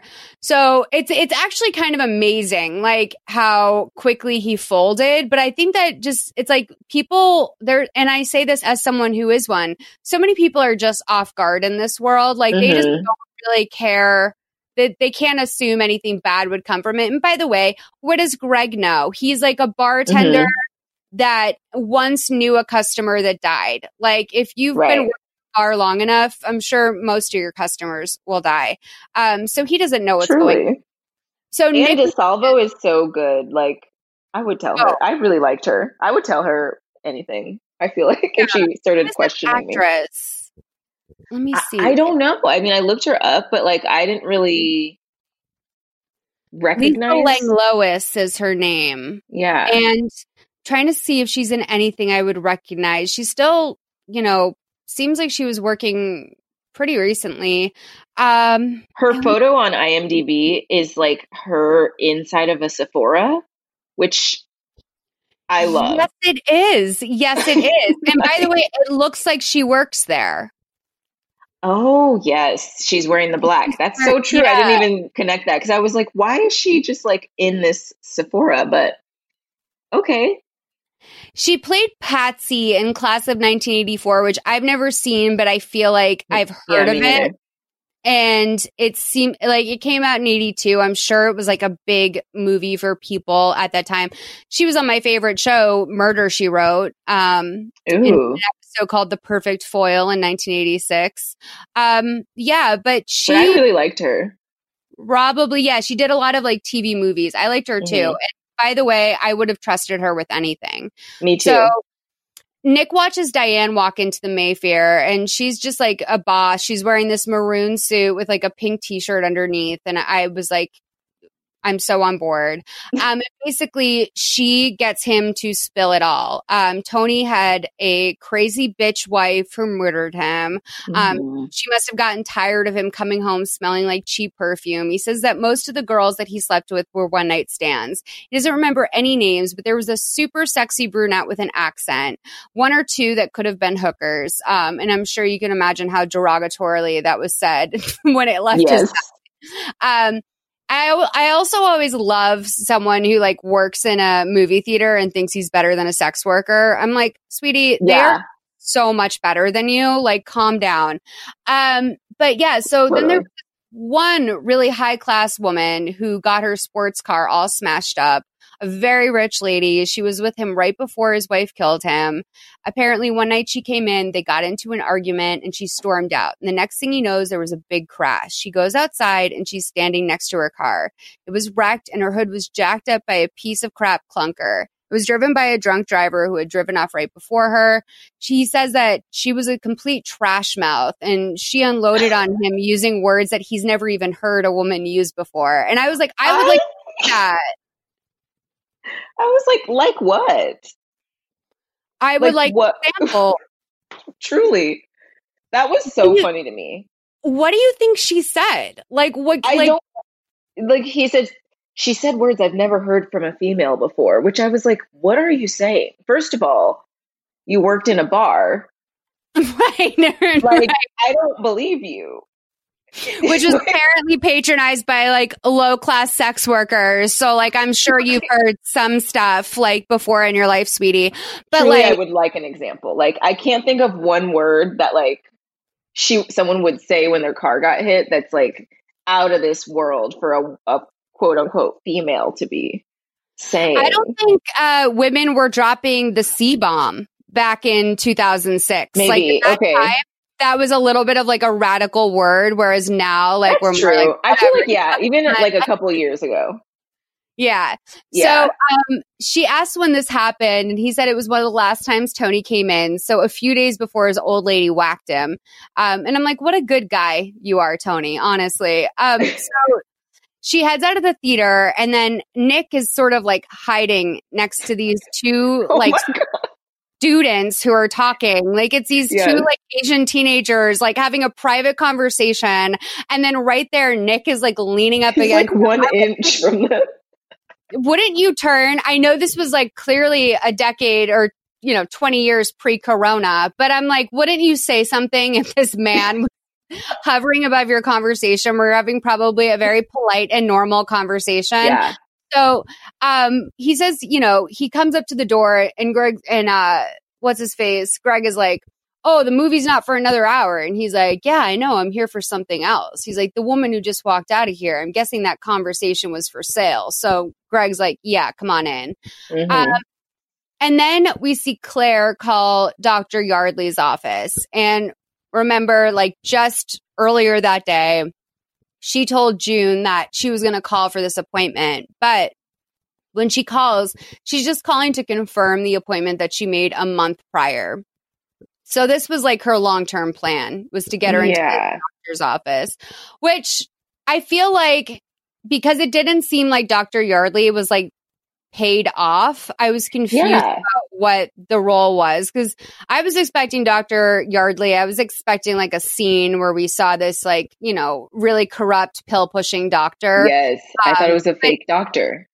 It had to have been, right? But then she was just so straightforward with like her prognosis. But she was like clearly a real doctor in the scene, like that comes later. I mean, I don't know. That's like jumping ahead, but like I was very hung up on this because I was like, they kept saying her name. They were like, I have to confirm this appointment with Dr. Yardley. And like, they kept talking about it. So I was like, it must be a fake doctor. But then she gave her a sample that couldn't be fake. Like it was like a sample pack that said the name of, it was a real medication. Like I just was like, I don't understand why this is even in this movie. It seemed like genuine, like psychiatric meds. By the way, I just want to say that I'm watching the video play out before me with mute on, and I just replayed the scene of like the two kids talking outside the theater where when Nick was like leaning up against the wall. Yeah. And they look like they just came off of a first date. He looks so into her. If you just want to go watch like 10 seconds of completely silent acting, this guy is so invested in her. I really think like it's beyond just getting laid for him. Like I think he does want to fuck this girl, but I think he also is really interested in her thoughts on the film they just saw together. Mm-hmm. Like I feel like the extras are like real life. They were like, let's get real life people who are actually dating. Like those two might actually be dating now. Yeah. Like if they weren't when the movie started, that performance was convincing. I believe he was really into her. So so then after like she has this phone call with the confirming Dr. Yardley or whatever, she takes the money out of the petty cash envelope that Megan was supposed to use. Mm-hmm. So then June, taking care of her mental health, God bless her, goes for a run in the park, and she spots some kids playing soccer. And at first you're like, oh wait, is one of them Sammy? But they're not. She's just a good mom, and she loves kids. She's thinking about her kid. And then her phone rings and she answers it. It's Diane, and she tells her that she got some good info from Greg, and now she's on to something big. And she hopes to have some good news for her real soon. She tells her just to hang in there. And June is really sort of going through it right now. You can tell she feels like absolute shit, and like her meds are wearing off, and her brain probably feels like a watercolor painting or something. I have to say, she's doing a good job. The actress is doing a good job of playing up in a exaggerated way what it feels like to come off your medication, but in enough of a way that I'm like, okay, go get it. Like you're yes, good acting. By the way, so you're like you actually act. What is good acting? Like, cause I don't know anymore. And I'm like, that is a really good performance, but I don't know. I think I'm just used to very run of the mill acting now. It's so funny because I was trying to like look at it from like a Lifetime. I love Lifetime movies, by the way. Like someone hire me because I will be in your Lifetime movie. But so I was trying to look at it from that perspective because you have to like, I think it's way harder when you don't have a lot to go with the script. And like, I really feel like June is like killing it this whole movie because she, no matter what's going on around her, she keeps it like consistent, and she does a lot of, it's just believable. When I hear her talking, it's like believable. Whereas a lot of the other people, I think my issue with Charlie is because her lines are so like they're not like conversational in any way. So it's so Right. hard for her to speak them in a believable way. Yeah. But June is, Elisa is really good at that. She's like, doesn't matter what I'm saying. I know it's crazy, but like she believes it, so we can all believe it. I think if I'm not thinking about your acting, then good on you. Like that's good acting. Yeah. I always say like people work with the material they get, and it does Mhm. feel like Charlie's doing a lot. She does a lot of heavy lifting. Like it's a little clunky. Yeah, because she has to just be like the friend who has to be like, but wait, when we were in prison, you said that, Yes. you know, like she has It's to do total all exposition. that. And it's like, yeah.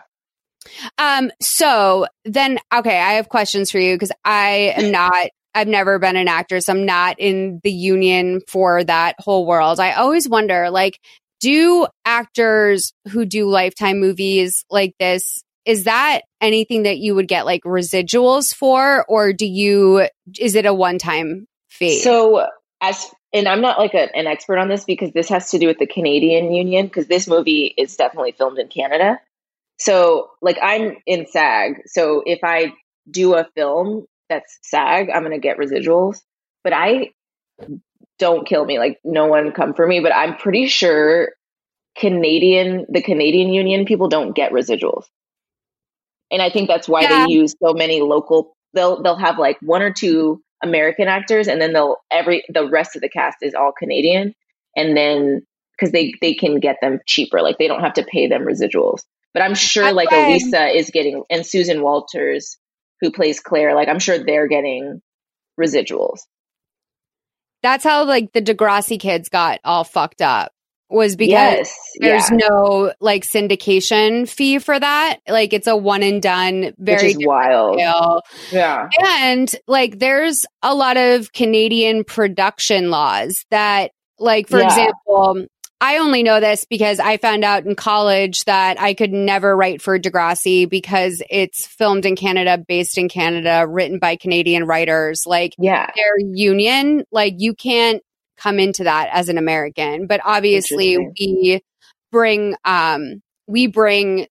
movies there all the time. So I think that's different, like when they're shooting there. But like I could not permeate like a Canadian set to save my life, because like that's the way that they protect their union really well. And also why I think we don't really know a lot about most Canadian television, because like they're not going to promote something here if we can't benefit from it. Like that seems to be the case, unfortunately. So like we can work, actors can definitely, it's easy for an actor to work in Canada, but not necessarily like on a Canadian production, if that makes sense. So like a lot of American television shows obviously shoot in Canada, like they shoot in Vancouver, they shoot in Toronto, like Riverdale and like all those like CW shows, they all shoot in Canada, but they're still SAG as far as I know. Like I bet they can hire like local Canadian people for like cheap, but if you're an American and you go onto those shows, it's straightforward. Like you still get residuals and all that.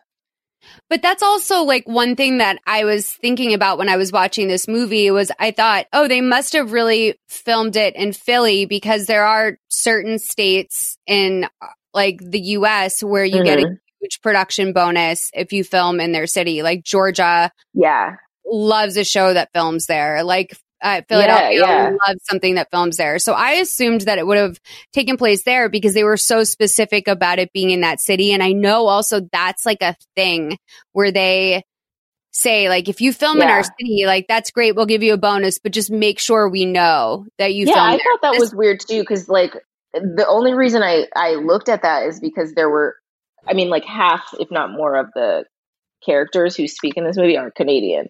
So I just was like, they must, like, that's so weird, because it seems like it wouldn't be that expensive to just shoot it in Philadelphia, but I don't know. I'm not a producer, I guess. I don't know. Little like, you know, like local color moment where they're like, okay, like just put it in a city as opposed to no city. But okay, here's my other question. So with day rates, so if you're like the guy outside of the theater who just gave a really compelling performance in my mind, that extra who said nothing, like what do you think he makes for that? Because he's a featured extra, right? Is that a featured extra? I doubt it. I really doubt it. If it's because I don't know their union, so I don't know how it is. In America, you're not really getting a pay bump when you're a background actor unless you're like really being like you're a part of the storyline.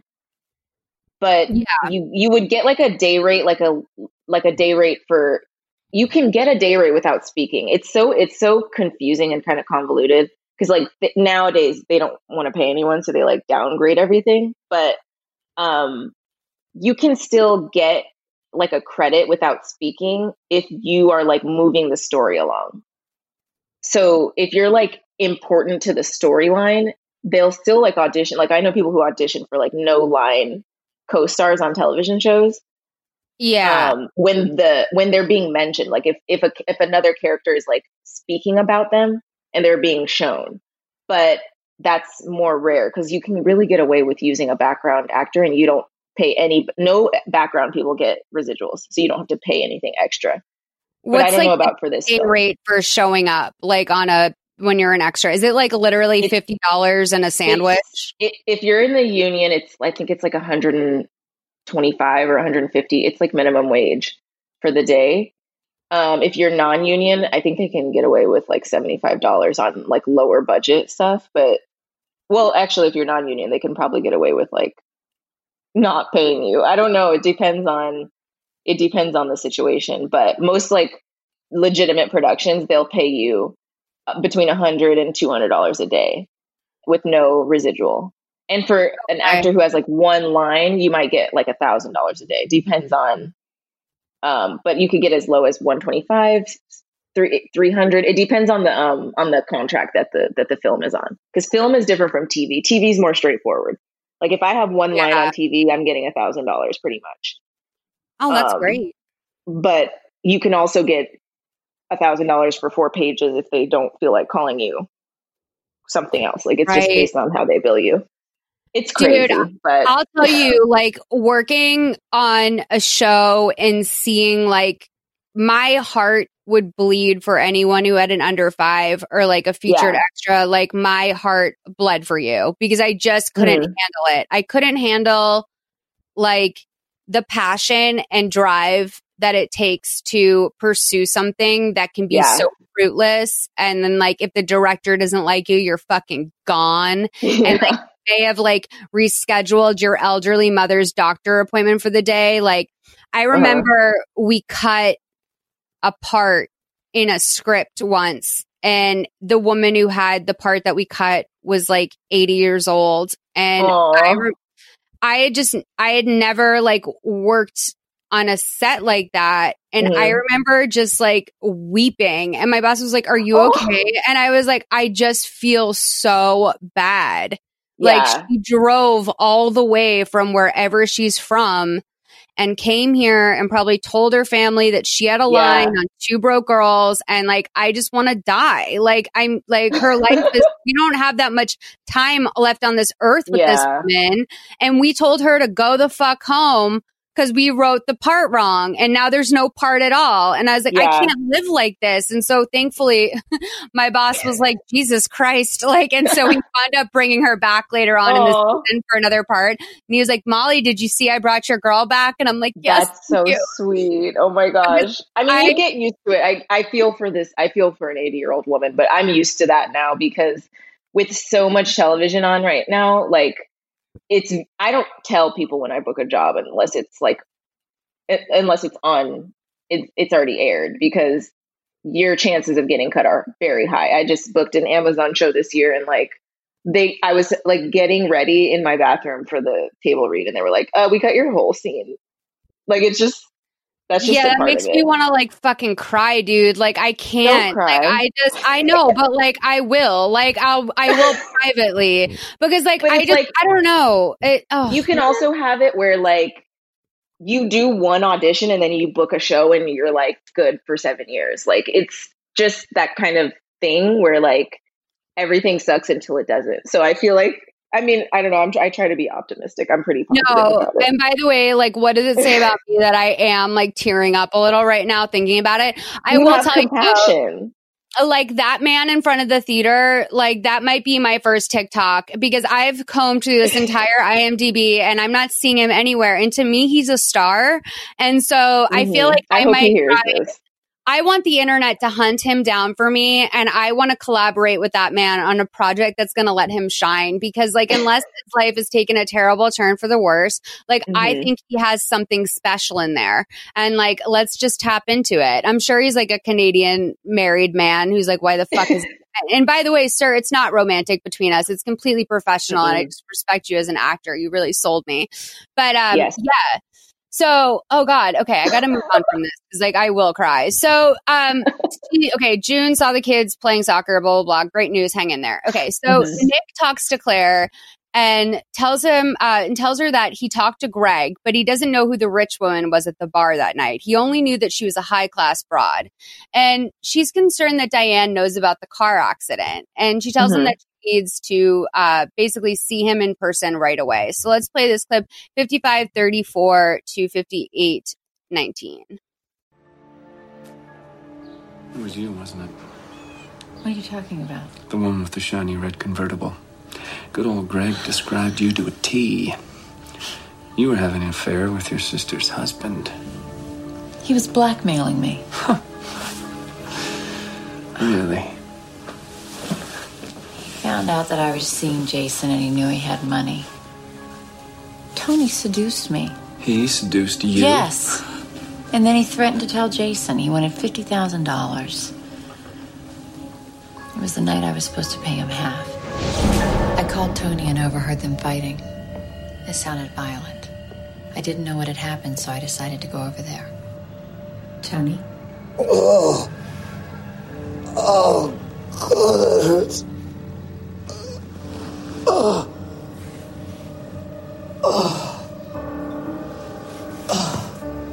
She hit me.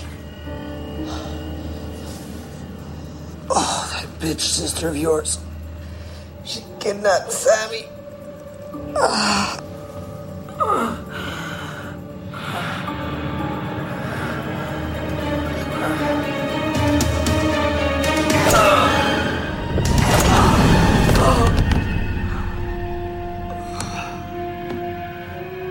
One thing about June, she was never good at finishing things.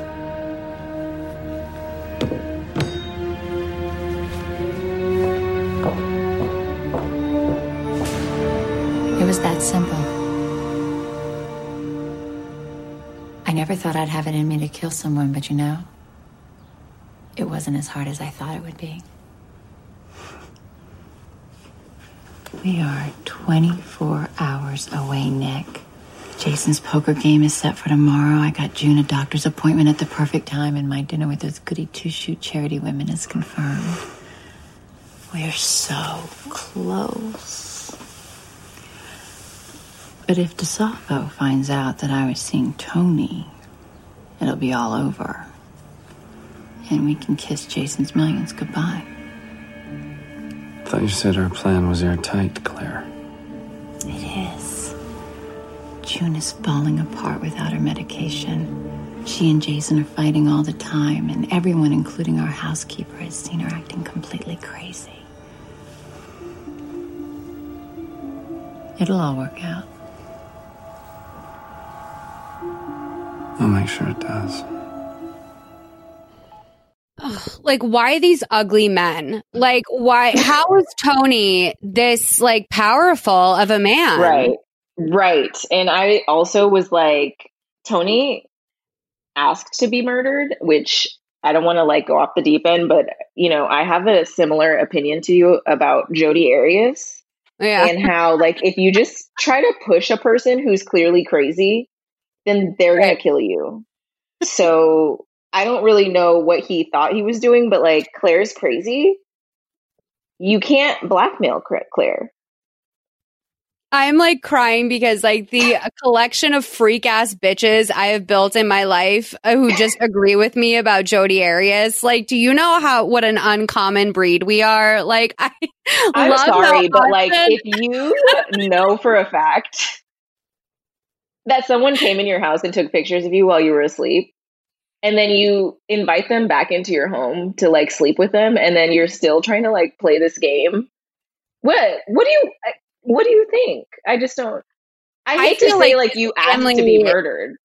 No, I agree. I feel like his family should like sue the Mormon church instead of like holding Jody accountable, because the only reason why he got caught up in that mess, if I'm being honest, is because he couldn't live up to his Mormon ideals and just wanted to get laid on the side. And I say, is that Jody's fault or is that Mormonism? I have to say Mormonism. I agree with you. I'm willing to say it. I do agree with you. And I feel like Tony was in the same area because he was going too hard. He was trying to like fight everyone in his life and blackmail people, and he put himself in the position to get murdered is all I'm saying. Yeah, and by the way, his wife with like a garden variety, a completely medicatable mental illness that she clearly was willing to work on, by the way. She had her son. This was all about her son. This man weaponize that against her because why? He was a complete egomaniac. I am not with Tony. I cannot believe that all these people, for mediocre men, what people do for mediocre men, and her own sister, how dirty. Like, what a fucking brother-in-law fucker. Like, I cannot deal with that. Which is so disgusting. Like, I know. Aside from the messiness of it all and like obviously being really like evil, it just, I mean, I have 3 sisters and like, I don't even want to mention that because in this sentence, because it's so disgusting. I don't know how people do that. No, you cannot cross-pollinate on that level. You know what I mean? Like, that's just really gross. It's really like, I can't move for what? To wind up dead on the floor by a tacky-ass statue. So Diane is walking through the parking lot on her phone, headed to her car, and she gets in and turns it on. And right away, Nick pops up from the back seat, and he just does one sort of gentle stab in her back and then gets out. But that's enough to take Diane out. So there's no money in the petty cash at the house, as we know. And when Jason goes looking for it, he asks Megan if she's sure she didn't spend it all.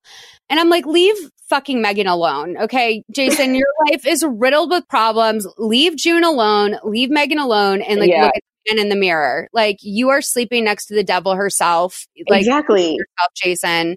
So she says no, she just used it for some groceries and some other small errands, but not that much. And Claire says that she took some out to pay the gardener. I wonder who the gardener is, but not that much. And it's like, call him by his name. You know his name. He's Nick. So June comes into the kitchen and she overhears Jason saying that with all the criminals in the house, it's no wonder that the money is missing. And she confronts him over this and wants to know if he really thinks that she'd steal from them. And she denies knowing what happened. But Jason has a lot more harsh words for her about how she's a criminal and she can't be trusted. And they start like really going back and forth. And we see old Megan's really tuned into this conversation. Right. And another like, time. You're unbelievable. Like, we're just, he's like, I'm just stating facts. And Claire says, okay, you guys need to calm down. You don't even know if the money's gone. And June's like, you know what? It doesn't matter. I hate that he's treating me like this. Like, he's treating me like I'm a criminal. And he's like, well, you are a criminal. And you've been acting like a lunatic ever since you got here. It gets worse every day. He doesn't even think she's capable of raising her son anymore. And this really sets June off. And she picks up a glass and breaks it on the counter. And I'm like, dude, what makes you think that she's not going to be a good mom? She served 8 years for a murder she didn't commit. She has like gotten herself together. Now all of a sudden she comes here and things start to get rocky. But it seems to me like June's doing a pretty good job minding her own fucking business. Like, what makes you think she wouldn't be a good mother? And the only time she gets upset is when somebody tries to come for her. Yes, especially like her motherhood is what that's her thing. Yeah. And that's always the Lifetime X factor. Is they're like, what's the one thing we can get anyone watching to relate to? And it's always like something like that. So, Claire looks thrilled that her plan is going well. And Maggie, again, is just like, we get another close up on Maggie. So then June goes into her room and starts packing up. And Claire comes in. She's like, calm down. You've got an appointment with the doctor tomorrow. And Sammy will be coming back into town next week. It's all going to be okay. So just a reminder, the timeline of this is that Sammy hasn't even come back to town. He's still like on his San Francisco, California road trip. So she says that she can't deal with him treating her like she's useless trash. And Claire reminds her that he's been good to her son. Anything he's ever needed, he's gotten. And I was like, oh, true. Like, he has been paying for her life when she was in the slammer. That's a good point. And Jason's not a bad guy. And then at this point, June breaks down again and apologizes. And I'm like, June, you are too good for this world. Like, I don't know what to tell you. I could let June live with me so she could avoid all this. But now it's night, and Claire's talking to Nick on the phone, and she tells him that they're almost in the clear. She just needs him to double check that he has the keys to the house and the key to the gun cabinet. And he's like, oh, yeah, I do. And she goes, well, I wish you luck. So the next morning, Jason is eating breakfast at the table, and Megan is cleaning. And Claire comes down and says that she's not going to be home that night because she's meeting with the girls to talk about the charity fashion show. Always a charity fashion show. Always. Never happened in real life. Has there ever really, besides the pot fashion show on Real Housewives of New Jersey, has there ever been a real charity fashion show? I don't see how it can be for charity. Like, where's the money coming from? Are people paying an entry fee? From what I understand, I were to plan one of these events, it would be like all the outfits are borrowed from like local boutiques, and then you pay for a table. And like, it's an excuse to party that night. And like, they put out probably some like, free champagne and like light appetizers. And you just get shit faced and watch like tween girls like show up. It's so weird. Yeah. It's very Pizzagate. So, the boys, she won't be there to serve the boys snacks at poker night, which I love the idea that Claire ever did that. But Megan makes them before she leaves. And then Megan's like, yeah, and I also picked up some beer. And I'm like, Megan, we don't deserve you either. Like, let's get you out of here. So this makes Jason, very happy. He's so thrilled that there's beer and that he's going to have his night. And she says to him, please just don't pick any fights with June tonight. So Claire sits at the kitchen counter and is looking through some flyers that are printed up for the Philadelphia Advocates for Children. And she and Jason have their photo on the flyer, and they're listed as the charity event sponsors. So another thing, too, is like, did she use Sammy to sort of like ingratiate herself into this part of society? Because like, otherwise, what the fuck are these two childless people doing? Like, I thought that too. Like, who are they? So she tells her that, they're going to, she's going to get a ride to the doctor's office from Charlie. That's what June said. Because they have plans, and then she's going to drop her off. And Claire refuses to let her take the bus home. She's going to give her money for a cab. She doesn't want to think of her alone at night. And I'm still trying to understand why this was necessary, other than maybe the unpredictable nature of public transportation. But she really won't let her take She the was bus. like pushing it. And I just was like, is this a part of it too? Why are you being so extra about it? It never makes full sense. And I'm like, you really think your sister, who just did 8 years and like max security prison, ride a bus home in like I came from jail. Right. So June and Charlie are downtown, and she drops her off in front of the office. But before she gets out, her phone rings, and it's Victor, Diane's brother. He tells her that Diane was found dead in her car that morning, and it looks like a failed robbery of some type. He says that he'll call her back later. And so Charlie tells this to June, who doesn't even know how to process this. Like, why, at this point, I would be asking myself more directly, why is all this murder happening around me? Exactly. Like, I know that she's been through so much, but she seems to really just be like, it's like almost as if like her phone got shut off after she thought she just paid the bill. And I'm like, no, girl, this is like murder. Like, it's also, you're like, murder. You're trying to investigate what happened and why you were framed for murder, and then more murders are happening. So I would think that would be the first place that your mind goes. But, she's off her pills. So it's true. It's hard to hold her accountable. So she goes into Dr. Yardley's office, and Dr. Yardley's like, are you sure you're okay? And she's like, yeah, I think so. I've just been feeling off. And like, it's definitely like a shrink's office, but she's never like sitting down with her one-on-one, sort of just like staring out into like the scenery from the top of this building. And the doctor just says like, okay, I'm going to write a new prescription for you. I want you to take 2 of these a day to start. So she does the right thing and puts her on a new med plan. And then that night at the house, she arrives home in her taxi, and the whole house looks like it's lit up from the outside. But when she enters the foyer, it's actually pretty dark. And so she walks into the kitchen, and then bam, Jason is dead on the floor. So she whispers his name and starts to lean toward him. But right then, Kevin comes up behind her and puts a cloth over her mouth. She's chloroformed, okay? So then, speaking of featured extras, Claire is at dinner with her friends at a very fancy restaurant. And she says, guys, we're like looking to pull in about $90,000 to this charity. And then they didn't get a speaking part, the 2 friends she was with. And like, it almost seemed like they either did this scene so many times, or this was the first take, or both of them hated her because they didn't have a line. And she's like, cheers. And they all sort of like clink glasses. And the one whose face we can see looks at the other actress like, can you believe this shit? Like her face is, and I'm like, they're all clearly on different pages, unless they genuinely, we were supposed to take that she hates Claire from this. Yeah. There's another backstory going on here, because she just told you guys are getting $90,000 for like a local children's charity. That's major money. And also, I just wanted to mention, I don't know if you noticed their plates of food, but like, the one lady on the right looks like she's eating like half of a cantaloupe. It's just like a cantaloupe. I feel like they just like got stuff from craft services and like they didn't have like meals to like stage with. So they just used random fruits and vegetables. Well, so do you remember, like, did you see the Justin Bieber Yummy video that came out? Yes.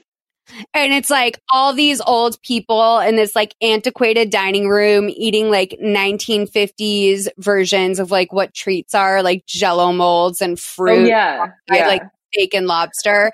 And right when I saw this dining room, it had that like pretty hunter green sort of style, like walls that match the tablecloth. Like the room itself looked very old and elegant. That's true. And so sort of the disjointed food that they have, I was almost like, this might be a nod to like a historical moment, but it does bizarre because who thinks like that, right? Like we don't think like, oh, that's dinner, like cantaloupe and a steak, of course, but it seems like it was like calling back to another time.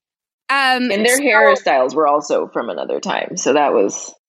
They did. They had like a like Kate Gosselin's haircut was like a take on that. Like it was like take that haircut but make it funky. Like it was very like patchy blonde highlights and sort of like a very homely stay-at-home mom sort of look. Yes.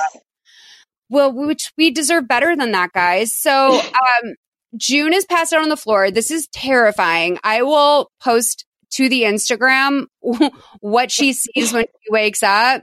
But like they do her POV shot and she is looking at Jason's dead body with like blood coming out of his mouth. And of course this motherfucker died with like a smug smile on his face. And creepiest. It's genuinely scary. It's like it's better than anything that happened in Joker, if I'm being honest with you. It was legitimately very scary.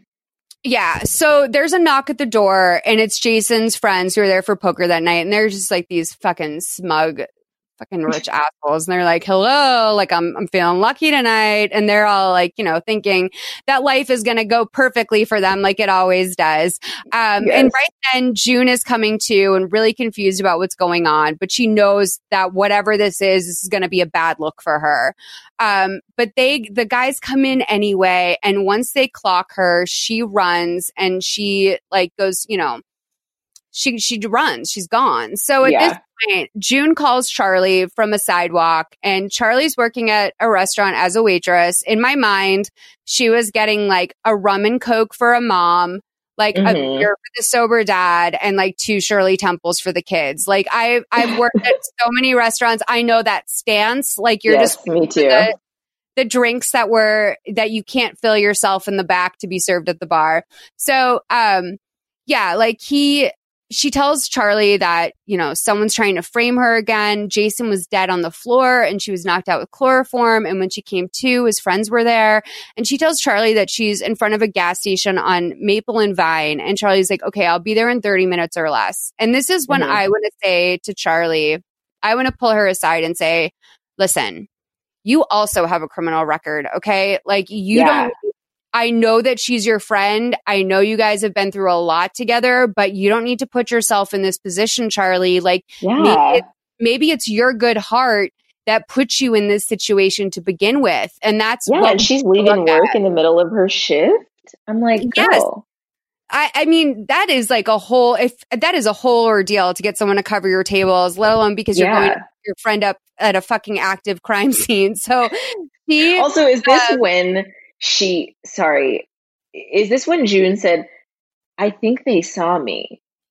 When she's talking about, I was like, why is she saying that when they all looked each other dead in the eyes, and then she ran. But she's like, I think they saw me. Like, why? Yeah, they exchanged pleasantries. Like, it was very obvious what happened there, Speedy. So Charlie pulls up to the gas station and June hops in the car. And of course, June's like a fucking wreck. And she's trying to tell her, you know, she's completely fucked. She came to and the gun was in her hand. Her fingerprints are all over it. And she knows that Jason's friends saw her and they're going to think it was her. It's like, yeah, of course they are. So they were like an asshole to you at dinner. Like, after you served your time, of course they're going to. So, you know, she's like completely upset. And Charlie, who, like, again, shouldn't have to put up with any of this shit, tells June to calm down and that they can talk about it when they find someplace safe. So she's like, okay, I'm going to call Victor, our good guy, Victor. I've grown to really love Victor over this time. I was judgmental at first, but Victor really does something for me now. So they go to Victor's place, and I have to say, great place for a single guy. He has a big house and it's impeccably decorated. For set design in this movie, which I guess I'm sort of notoriously harsh on, I thought every place in this looked not only authentic, but it was like well decorated and seemed. I totally clocked that. I was like, I felt like every house, as big as it may have been, because every person had like a huge, huge house. But I felt like every house was like someone's real house. Like it was like real stuff that was in it. It didn't look staged. I wish they did that more with Lifetime movies, where they just like rented a family's house that was like clean and lived in and had like tchotchkes and made it seem like this character had like more of a built up life. Because I think they do rent a lot of houses, but they're like houses that are for sale and they're staged or something. Yeah, it seems like it would be even cheaper. I mean, I don't know, but just like ask some person if you can film in their house. That they do that all the time. You go. All those rich people up in the valley, they go to work for the day. Someone's filming some porn. A bunch of people bang it out in their living room. They come home. The set is wrapped. Everyone's gone. Like, and you collect your check. Great. It's great for everyone. Living. Yeah. You make a nice little living renting out your house. Yeah. It was most noticeable in the big house, the mansion, because it was like, that's not an easy space to fill because it was huge, but every room looked like legit. Yeah. It looked very like richly, because that's what happens sometimes, like Mugs and Jugs, like one of my favorite movies that we've ever done here. That house was like just obviously barren, and then they put some stuff into it. But this house, it was set design 10 out of 10 on this one. Agreed. So they're at Victor's, kind of like, you know, great little house, as I said, at the kitchen table, and he brings June a cup of coffee. I'm going to play 109.28 to 112.20. Anyone that knows me can see that I am the perfect patsy. Not only that, you talked to the shrink about being prone to violence. And then there was that party you walked out of on Jason's birthday. I know. It's the ideal setup. All roads lead back to me. Well, with the fights and Jason's accusations about the missing money this morning, it doesn't look good. But if Charlie says you're innocent, I believe her. I was since I didn't do it, the question is, who did? Did he have a lot of enemies? According to Claire, he had a reputation for being a ruthless businessman, so I'm guessing the answer is yes. Okay, so let's rephrase that then. Who would benefit most from his death? I'd say Jason's wife. Claire? How much will she inherit? She's my sister. That's ludicrous. Hey, follow the money, they always say, right? No. Claire couldn't do this to me. June, Jason was rich. Very rich. Let's say, for argument's sake, that Claire had something to do with it. Framing you would be the perfect thing to do.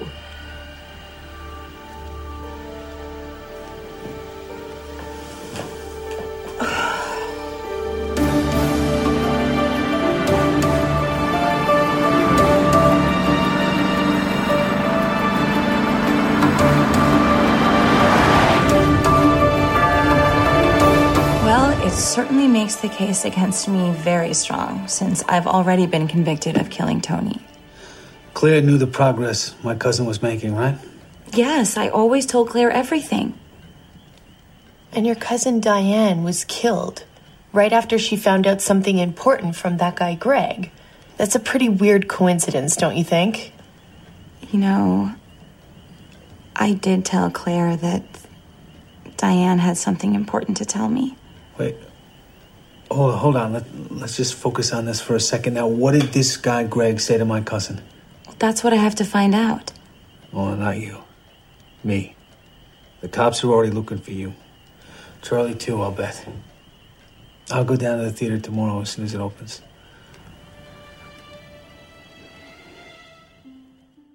I mean, it might be something for June to think about that Victor has more loyalty to his cousin than her sister has ever had to her, it seems.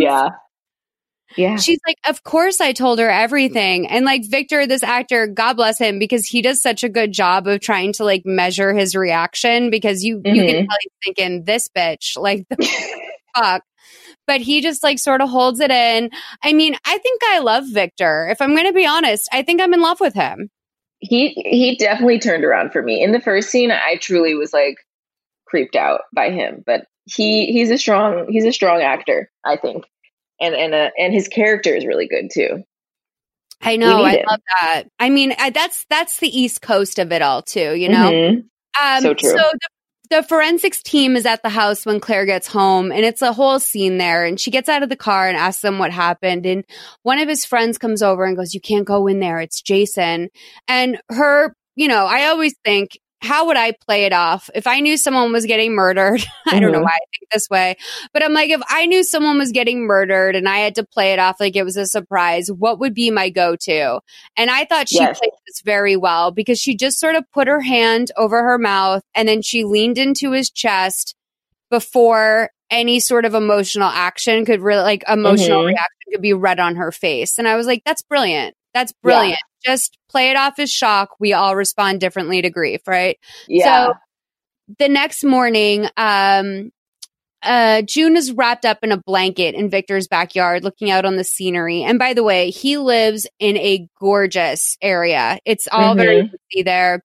And Charlie comes out of the house in this large green bathrobe, where I was like, did you fuck Victor? Because she was clearly wearing like a men's bathrobe. Yes. And apparently, June didn't sleep at all last night, which how could you? And she can't believe Claire would do this to her.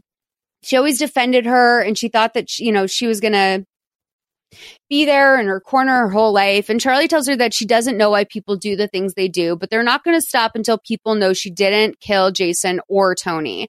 And June tells her that she's a good friend. And I'm like, yeah, June, that's the fucking understatement of the century. Yes. Do you have any idea? She's given up her whole life for you, it seems. She really has, in a way. Like, come on. So then Victor the next day goes down to the Mayfair Theater, and Greg is doing something I've wanted to do my entire life. And he's putting letters up on the marquee of a movie theater. I would pay someone to let me do that. Like, if I could go to all the theaters in LA, like go to the Wiltern and put up all the coming acts, like that, sliding those little letters in must feel That's so true. good. Have you ever done It does look satisfying. Like I have never done that, but now that and I've also never thought of it, but now that you mention it, where are you from originally?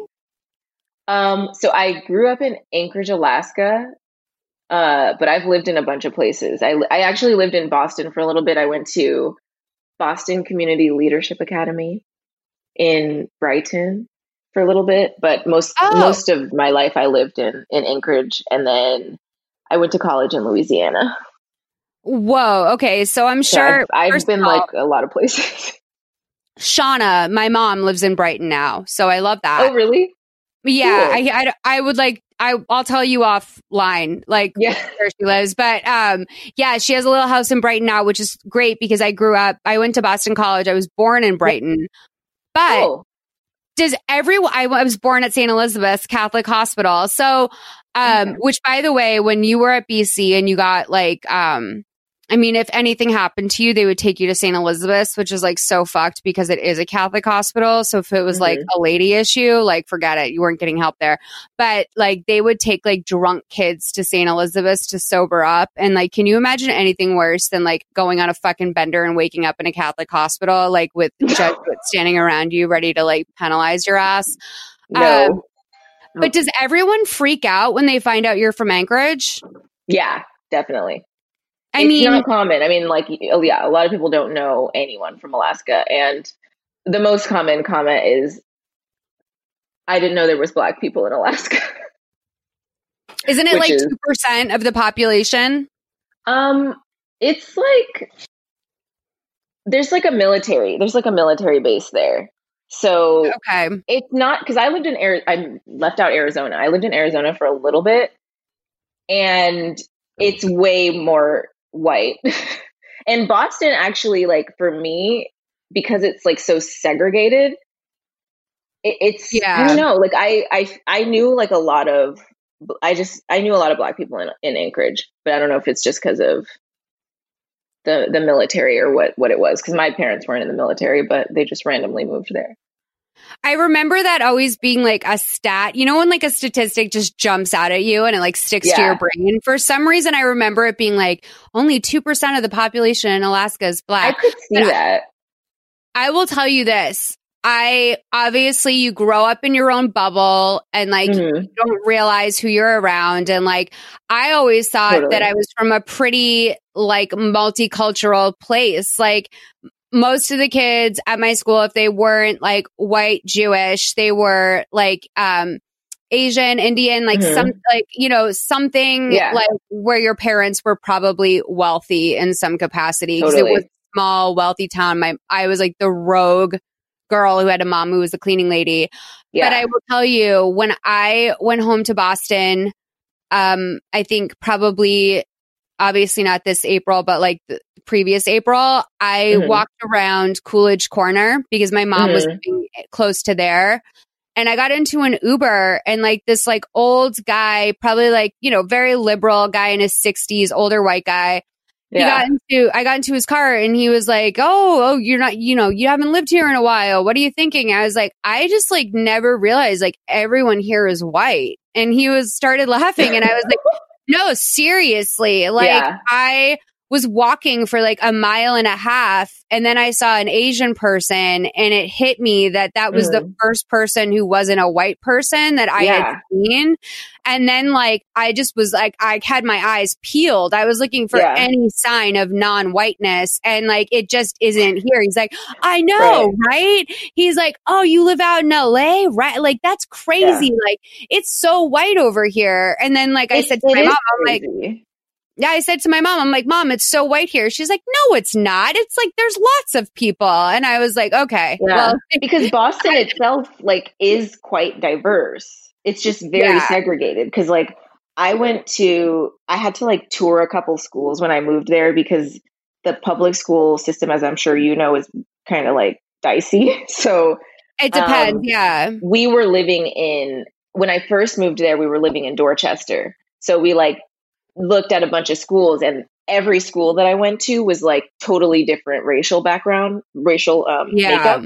So it was like, there would be a school that was like thousands of kids and they were all Black or like Black and Latino, Latinx. And then there would be like a lot of the private schools were like all white. My little sister went to the Newman School in Back Bay, and it was like, I went to the Newman School. Did you really? My freshman year, and then That's my mom moved crazy. to New Jersey with some guy that she was engaged to. But yeah, I fucking went to the Newman School for a year. That's crazy. And like that's to this day who like my friends from high school are. Is that the kids I went? Yeah, she graduated from there. But that's fucking. That's so weird. If you guys are listening to this, Newman had probably 70 kids no, not even 50 kids per graduating class. Mm-hmm. So like we all knew each other. And like, it was a school where freshmen were in seniors business and seniors were in freshman business. But like most schools were not like that at all. That is fucking crazy. Your sister That's really crazy. Yeah. Cause my mom wanted to find like just better schools for them compared to where we were living at the time. And she got offered like a half scholarship to, I think it was Commonwealth. And then the Newman School offered her a full scholarship. And my mom was like, I'm not paying like $30,000 for my kid to go to high school. So she went to the Newman School, which is also a great school. Newman was like sort of the solution to like, if you didn't want to send your kid, if you were living in like Dorchester, Revere, etc. If you didn't want to send your kid to like a traditional parochial school, like that was an option, was to go to Newman. And there was only like 50 spots per class. It was pretty small, but it was like sort of the in between. Like it wasn't super bougie. And my mom, you know, growing up in Lexington, I was sort of surprised because she always like broke her back to make sure that we were staying in that school district. But then she started dating this guy, and he was like, you know, you should like diversify her background a little bit. Like you should have her go to a private school. And so I wound up getting into a few, but something with Newman really clicked for me. And I was so nervous. Like when I tell you, like I had to go this summer before I started there. And my mom was like, I'm sending you to, my mom had me go to school every summer. Like I didn't need to go to school. She just made me go to school every summer. And like, now I realize why. She just didn't want to like send me to like camp or with a babysitter. She wanted to keep me like a nerd. So I had to go to school every summer. And my summer at the Newman School leading up to freshman year, I remember like calling my mom and being like, there's goth kids here. Like I'm fucking freaking out. Like these kids, cause like they had just lived like so much more of a city life than me, which is cause that's like right in the city. And it's exactly why I needed to go to that school. Like not only I think honestly, in a weird way, one of the best parts about going to Newman for me was that I had to learn how to take the T. So like I became like very city fluent in that way, where for the rest of, so my mom and this guy got engaged. They moved me to New Jersey for a summer. I was supposed to have to go to school in New Jersey, but thankfully by the time summer was over, their relationship was over. So my mom was like, want to go back to Lexington? And I was like, yeah. And she was like, well, you could go to Newman again, but like you could also go to Lexington High. And I was like, all right, I'm going to Lexington High. So that's where I went. But I was always the one who like had the plug. Like out of all my friends in Lexington, I'd be like, here's how you do it. You get on the T. We're going to go see a show. Like, I'll teach you how to scalp tickets at the Red Sox game. Like, I figured out sort of like a language within my city that I didn't know before. But also, Newman wasn't necessarily diverse either. There was a lot of, my tutor was a Nigerian princess. I was just going to say, my little sister had a lot of international, like, rich, really, really rich classmates that were like half, I feel like half of her classmates like had apartments. They were in high school, but they just like had apartments. Yeah. And it was wild. She was like, we all like moved when we were already in school. Like we were already in high school. So she was in high school already. And she transferred in there, and she was like, this is wild. especially coming from Alaska. Yeah. Off mic, we have to have a conversation because I cannot believe the Newman connection. Like the fact that you said that is wild. I can't believe it. Did you know? You didn't know that I went to Newman. I knew that you lived in Boston, so I knew that. But I don't think I heard you say that. I don't think I've ever crazy. said Newman. Like I always say I went to school on the Back Bay for a year, but I never say that is so fucking funny. Yeah, you guys. I went to Newman Prep. And by the way, Joey McIntyre's mom. So Joey McIntyre and a couple of the New Kids on the Block kids went to Newman as well. And Joey McIntyre's mom still worked at the YMCA. That was like walking distance from the school. So that would be one of the places, because to get the whole school together, they would have to rent out a church or they would have to rent out a YMCA because there was nowhere that everyone in the school could sit to meet. Mm-hmm. It's in a brownstone. So it was like 2 brownstones, which is basically like one rich family could be there or like 2, like a whole ass school. And so that's Boston. And Joey McIntyre's mom, who had a poster of him in his office, was running the YMCA locally. And we would go meet up at that YMCA as like our meeting place for the whole school. Yeah, I want to know so much more. Okay. So, wowza. All right. So Victor is at the Mayfair. He's working on the marquee. I'm going to play this scene, but can we say that Greg actually in this scene looks like a conventionally handsome Quentin Tarantino? Ooh, yes. Did you pick up on that? Okay. I didn't, but now I am. I agree with you. 114.21 to 116.27. Hey, man. I'm looking for Greg. Who wants to know? Want to ask him some questions about Tony Baldwin.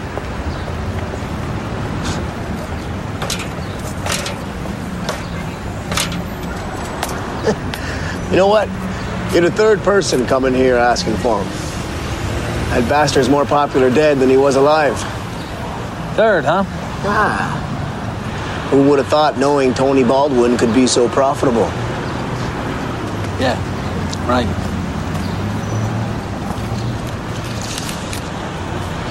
So who was asking? Some broad, short, skinny, and then some guy came right afterward wanting to know exactly what I told her. What'd this guy look like? Kind of tall, sandy hair, I don't know.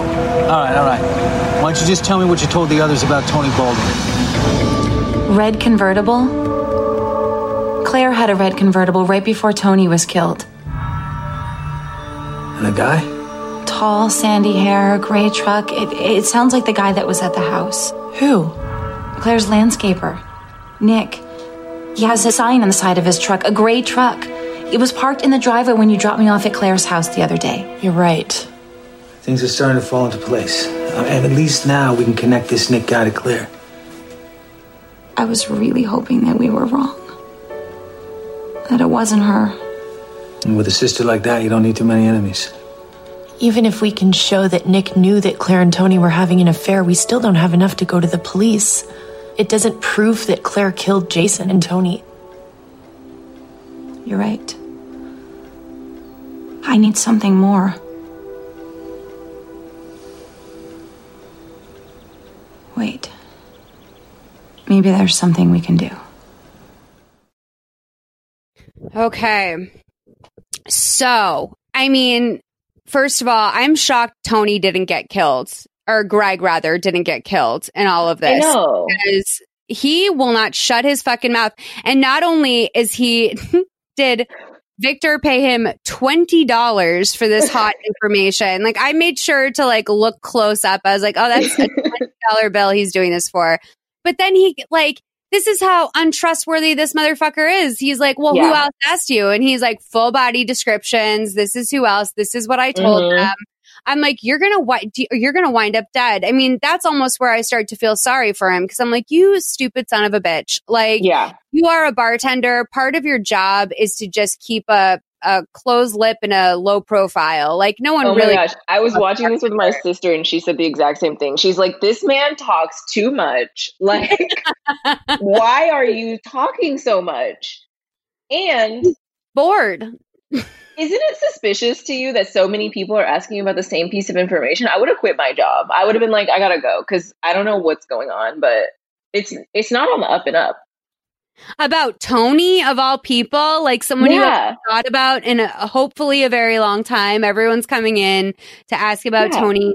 People and someone who was murdered. Life. Yes, exactly. Like you have a woman in a suit, you have a pecan sandy looking dude, and then you have this like Italian guy coming up to you with a Brooklyn accent, all asking about the same thing. Like, something wrong, my friend. But he and June are of the same kind. Like, I would have been shocked if June and Greg wound up with together. So, we cut to a commercial break at the end of that. And then when we come back, we see Claire in Jason's mansion. Claire is in her bed, and it looks like she's sort of in and out of sleep. She gets up and she turns her lights on to see June in her room holding a gun. This is going to be the last clip we play until the very final end. We're going to play 1:16:56 to 1:21:09. June. Hi, Claire. My God, what are you doing? Why the gun? Is it distracting?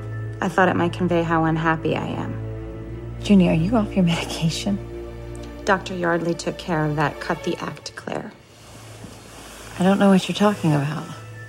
You and I are going to have a heart-to-heart. I did my homework, and I know everything. You've got me completely confused here. I know about you and Tony. I know about the affair. I know about your fender bender in the parking lot of the bar. And I know that you and Nick framed me for Jason's murder. You're crazy, June. I wasn't seeing Tony, and I had nothing to do with his death. Or Jason's. That's not what Greg said. Do you remember him? Tony's friend, the bartender? I have him on tape, saying that your landscaper was there asking questions right after Diane DeSalvo. And it's starting to look like you had something to do with her untimely death as well. You're insane. Maybe. But it's better than being guilty. You know, if this is all so neat and clean, why didn't you just go to the police with your little fantasy? And turn in my own sister? We're blood, Claire. What do you want, June? I would like to know why you have done this to me, but that's for another time. Right now, what I need is your cooperation. With what? My plan. You and I are going to become partners. I want Sammy to have the life that he deserves. This life, your life. I could never give him that on my own. It's simple. Nick takes the fall for Jason's death all alone, and you split half of your inheritance with me so that Sammy and I can live happily ever after. That's ridiculous, June. It'll never work. That's why we have to kill him. I thought that might hit a nerve. I have the feeling that the two of you are more than just friends. I thought so.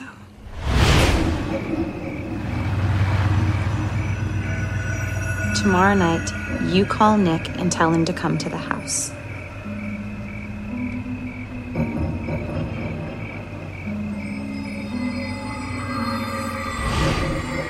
You tell the police he came in while you were asleep. Say he raped you. He had been obsessing over you for months. He told you that he killed Jason and framed me so that the two of you could be together. Claire? You had no choice. You had to kill him. It was self-defense. We'll plant a few of your photos and intimate items, things that he stole from the house while he was working in the yard. And that way the police will never question his delusional and obsessive crush. Then I'm off the hook for Jason's death, and you still inherit all of this. Well, at least half of it. I don't know what your game is here. But I don't believe you, June. You're not the type. I am tired of being the victim, Claire. I did it with Tony and I did it with you. I went to prison for 8 years. I'm due. Call it restitution. It's your choice. Half of all of this, or a 6x9 cell all to yourself for the rest of your life. How are you going to plant the stuff in Nick's townhouse? I'm sure you have a key to his place. If you don't, you'll get one. Then you'll bring me the key and a collection of the items that he stole. And as soon as he leaves to come here, I will go there and plant them. And by the time you manage to save yourself from his vicious attack, I will be long gone. Once Nick's buried and everything is settled, I'll contact you. Where should we meet tomorrow? At the stadium on Sauter Road at the South Gate. Be there at 8. Set your date with Nick for 9.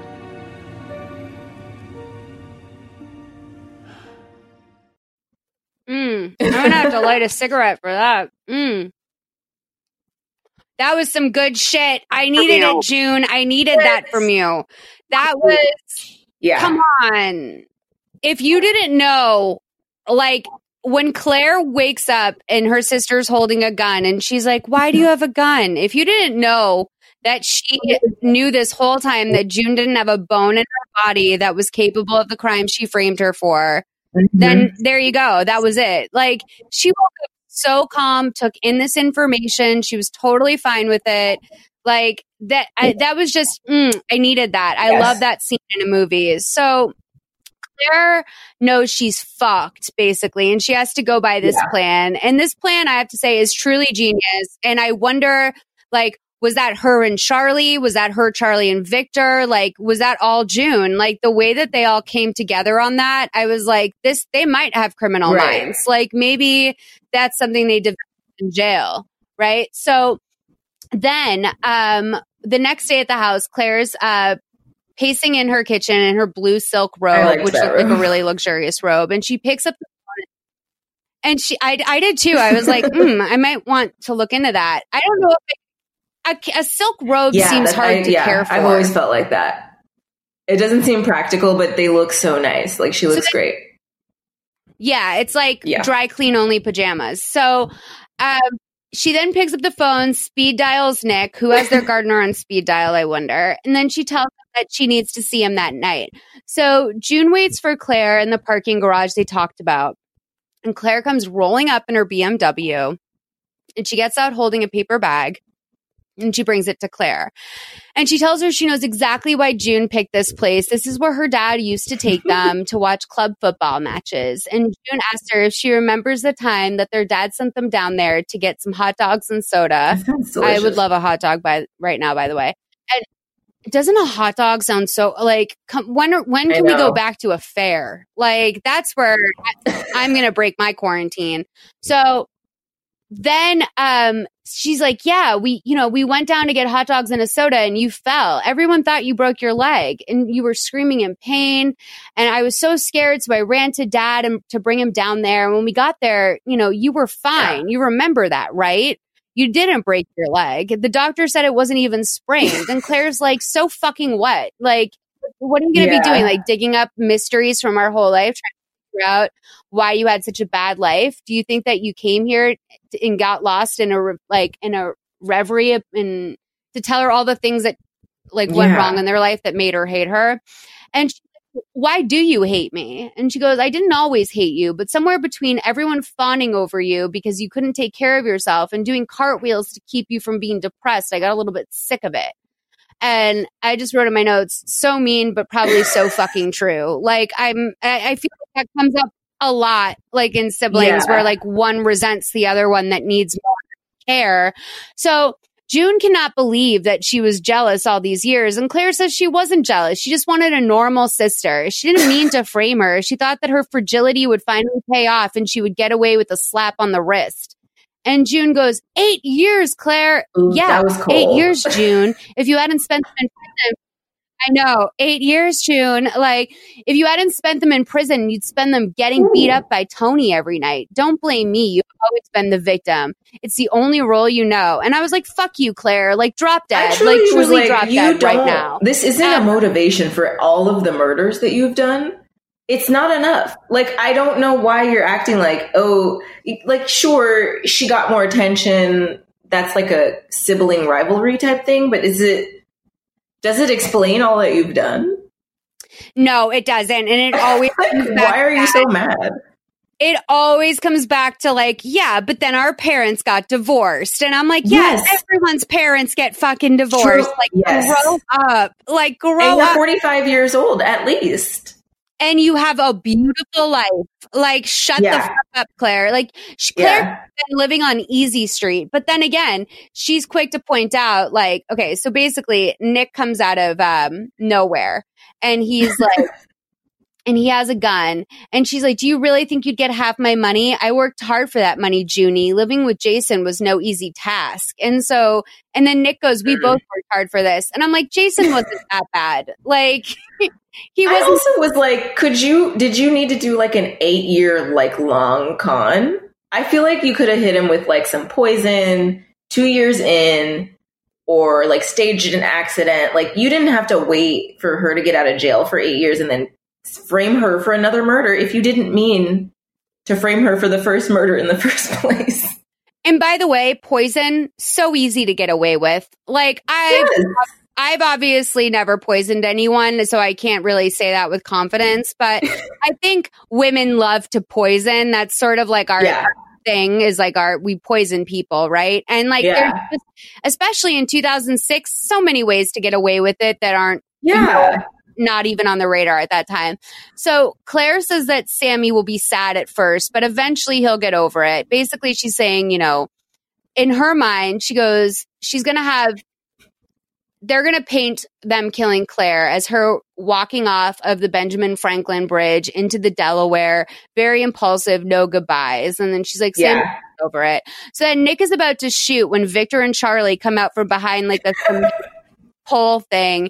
And he goes, I wouldn't do that. And so June tells Claire that she thought she might try to pull something like this off. And Claire says, yeah, and we just needed, and Charlie says, yeah, and we just needed a proof. So Charlie has like an AV set up in her bag. And I love she has a whole ass boom mic with like a really long cord that just clearly came from the set.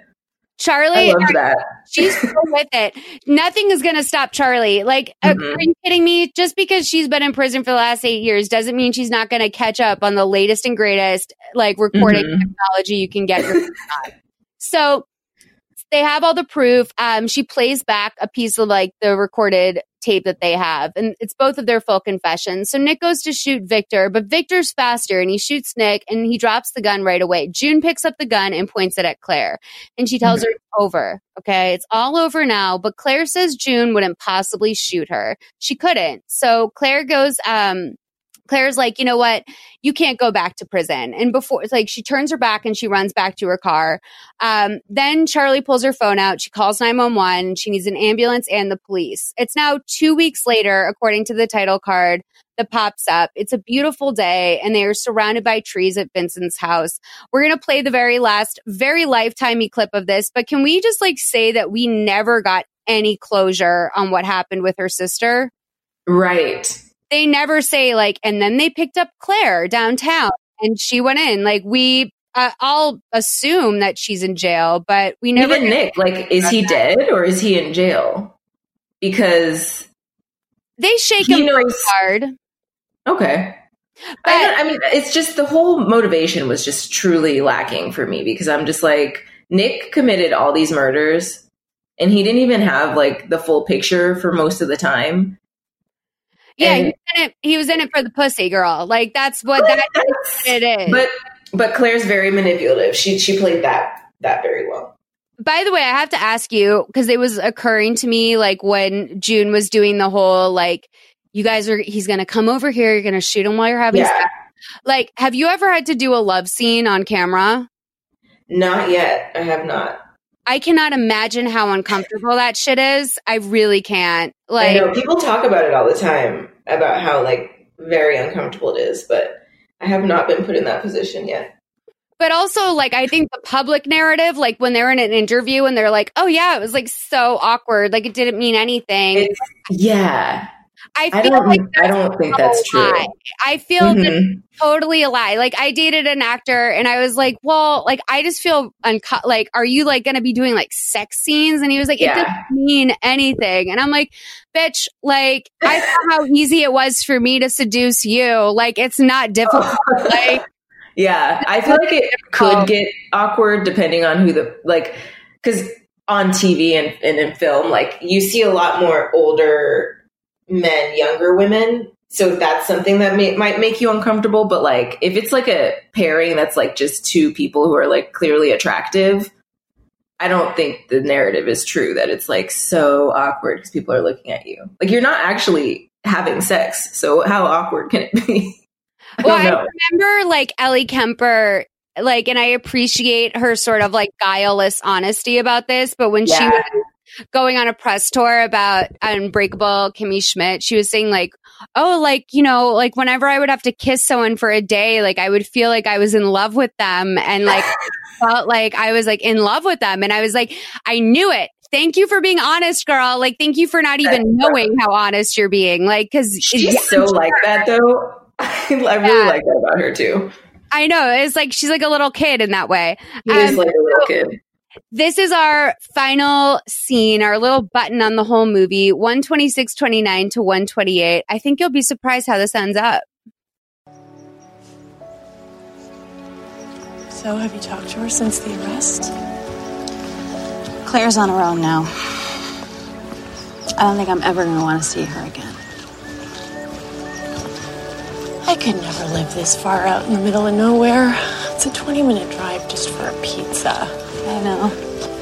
It's wonderful. Hey, Mom! Look what I caught! Let me see.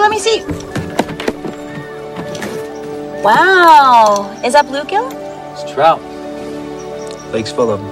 Looks like fish and chips for dinner. And Victor said next weekend I can go out on the boat with him and we can catch really big fish. Really? Well, you know, deer season's coming up and it gets pretty busy. I could use a partner. Mom, can I be his partner, please? All right, Captain Ahab. Let's get this cleaned up and get that fish smell off of you. All right. Let's go. Well, you know, if you leave now, you're going to miss the best part of the year. Well, how long do I have to decide? As much time as you need.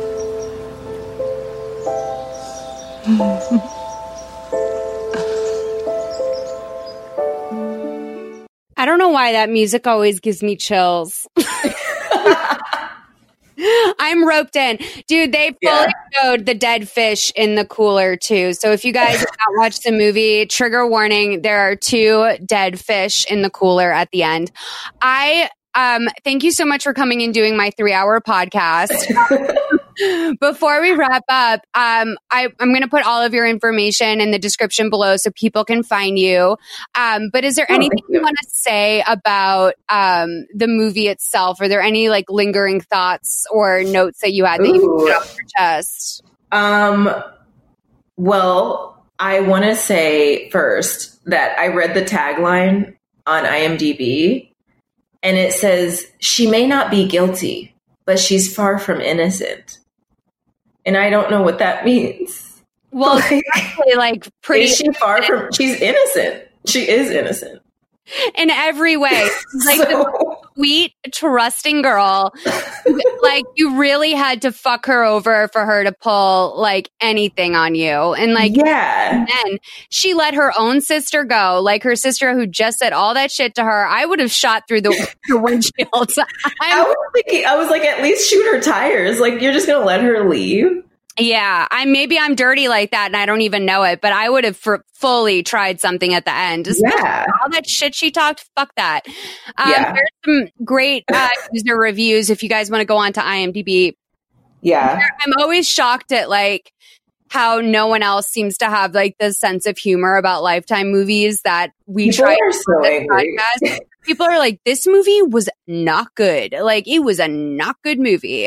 And I'm like, I saw one review where somebody was like, they were like, they're so stupid. There's like pauses where it's just a black screen. And it's like, it's a commercial. They do that. I've seen that on a couple of Lifetime movie reviews. And I'm just like, like, also, like, imagine not having that, like, the awareness of a TV program to realize, like, when you're watching something, like, of course, they have commercial breaks built in. It's a fucking TV movie. It's like, for TV. And it's so weird because when you watch the older movies, like before they built in those commercial breaks, it's actually kind of jarring to think like they had to put commercials in this. It is. The big movie of the weeks, like where did I feel like I remember now when I watch those, I'm like, I feel like I remember commercial breaks being weird when I was a kid. Yeah, it's just like a hard cut sometimes. Built in So, okay. Is there anything that you want people to watch that you've done? Any work that you're proud of? I have mostly just like co-stars on TV shows and like commercials and stuff right now. So, hopefully upcoming we'll have some bigger stuff. And if anyone is looking for me, you can find me in the show notes, I guess, on Instagram. Yeah, for sure. May I say one more thing, which was just great. I was looking up first. I was looking up the movie on IMDb, and so I looked up "Framed for Murder," and another movie came up called "Framed for Murder: A Fixer-Upper Mystery," which is a Hallmark movie. Oh, starring Jewel, who also grew up in Anchorage, Alaska, where I'm from. She was like the only like famous person that was from there. And so I just really needed to share that. Again, I have chills because, by the way, Fixer Upper Mysteries sounds like garage sale mysteries to me. Like the show that Lori Loughlin, she fumbled the bag on that. And that sounds exactly up my alley. I love that Jewel's your girl. That's like your celebrity. That's what you guys have. She's the only person from Alaska. I have to say, my Alaskan knowledge, I was thinking 2 days ago, I was like, I should go to Alaska before I die. But truthfully, I don't know if I deserve it because I just found out like 5 years ago that it's not an island. I always thought it was an island because like, I'm an idiot. So like, a lot of people don't know it's in America. So you're already like ahead of many people. So that's good. To Canada, if you guys didn't know, if you want me to tell you more Alaska facts, I think I'm probably the person you want to go to. But oh my God, I love you. I'm so excited we did this. I'm so thrilled. That was so cool. Thank you. You're an amazing guest. And I hope that you and I get to stay in touch, if not just to like talk shit about Newman, but like I really want to be your friend. So please stay in my life. Too. And thank you so much for picking this amazing movie. And hopefully we get to talk soon. Thank you, you guys. Thanks for listening. Bye.